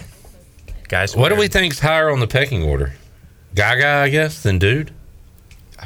One would guy sounds like what a baby says. One would think, right? My guy. Who's my guy? That's Rajay Harris. That's Rajay. It's not Raji. It's not Raja. Do we still have that, Shirley? It's Rajay. Yeah, but not on my board. I got to load it up. All right, we were talking Pirate Stew during the break. Patrick reached out to... and a lot of conversations go like this. We'll be talking to Micah, and for some reason, Danny gets in the conversation, like when he's not really invited into it. Like, who does he think he is? That happened. You know, Chandler, it's funny that you say that because Shirley literally looked at me and was like, "You're getting hazed." And I'm like, "Yeah, me and Chandler are one and the same lately." So watch it. I will say, though, that happened twice during that break. I got pulled into that. That's true. One, when we were talking Pirate Stew. The other, Micah said where she wanted to live when she was an adult, and you just crushed her. Yeah, well, Houston deserves the crushing. Are you just anti-Houston? Anti-Houston, anti-Texas, anti-heat, anti-highways. Danny was like, you're anti-cows, steers, anti-cowboys, beef. Because Micah Dennis is a known soup connoisseur as well. Yeah. So I had to crowdsource. And, so what'd y'all come up with? What is a pirate stew? Yeah, so we've kind of both figured some beef and some carrots. Danny threw in some andouille sausage, which I think could probably work, meld together. No, well. I butted in, so it doesn't count. Apparently, I was about to say, did you even ask Danny what was in it? Yeah. He said, "Hey, I got something here. I got an idea. Me. Look. And then It's my 2-week anniversary. Y'all started talking about like pirates, islands. I'm a huge jerk in more ways than one. Yes, but I love some Caribbean jerk, Jamaican jerk. Adding that to my chicken, adding it to a burger, you get some jerk. I've never tried that. Either dry rub or just throw a little of the marinade on it and burger it up. I love a jerk burger. Okay, but maybe make it a little jerky, a little spicy. I'm in. I'd eat that. All right, Danny, any thoughts? I'm in. I'm inviting you in. Oh my! Wait, can I speak now? Yes. Anything with a burger, I'm in. Jerk burger sounds good. Maybe that goes in the soup. Have you ever had like ground beef in a soup? I have. I don't know about that. I have. Oh my God. I have. Where'd you have that? How does it feel, Chandler? Beef soup. Oh, I'm numb to it now, Danny D. What'd you say? I've had I believe there used to be ground beef in like the school soup that I used to have. Oh God! Oh yeah, they'll put anything in the Oh, school they'll soup. put anything in that soup. The thing about ground it was delicious. Soup day was the worst thing. It was divine. Meatloaf day, we called it. Looked more like Alpo dog food. Oh man, we used to sling it on the walls just to see if it would stick. Did anybody else when you were a kid think the commercials with the soft dog food look kind of tasty? Yeah. Well, have you ever just looked at a raw steak in a package and it looks good? Yeah. I think it looks good. I mean, I wouldn't want to take a bite, but I've never good. Never. I always go, man. Once that's cooked, that's going to be good. Yeah, but it just looks good. It's like Chandler, would you eat? What if I cook some of the soft dog food, like made burgers out of it, patty them together? You know, I was gonna go to AJ's tonight, but you're slowly kicking me away. You going to AJ? I'm thinking about it. Hey! I don't know who I'm gonna bring because everybody's out of town, but I'm thinking about it. No, you just join a squad, man. Joey, you going? AJ, what? Sports trivia.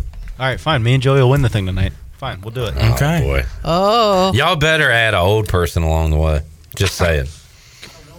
I don't know any old people. Y'all don't hang out with old men? Just Not you. yet. Can't intrude on him and Joey Chandler's said date. just you. Let's see. Vegetable beef soup. Eric agrees with me. Eric dipped the grilled cheese in it. Eric says Danny B is getting more and more comfortable around the studio these days. As he should. I mean, he is 2 weeks in. He's 2 weeks and a day in. I think everybody should be comfortable around here. You know say what you want to say. Do what you want to do. As long as you ain't hurting nobody. Yeah. Just trying to be nice, make friends. Just a guy in the studio. Just guys, dude. That's right. Let's take our last break. We'll come back, wrap it up here on a Wednesday edition. I'm kind of tired. This was a busy, packed show. Yeah, I know. A lot going on. Really enjoyed talking to Reggie. Yeah, Reggie was awesome. Yeah, and he's got me fired up for ECU basketball. I know. We had Silent last week, Reggie this week. And he's got me excited for Takori Faison. Yeah. And a Tyrus Thomas name drop, too. I haven't heard that one in a while. Of all the guys he mentioned that talked the most junk, Tyrus Thompson probably didn't deserve to. No, Thomas. Kevin Garnett. Paul Pierce. Paul Pierce. The Celtics on this list. Shocker. Yeah. I'll take a break, come back. More to go after this.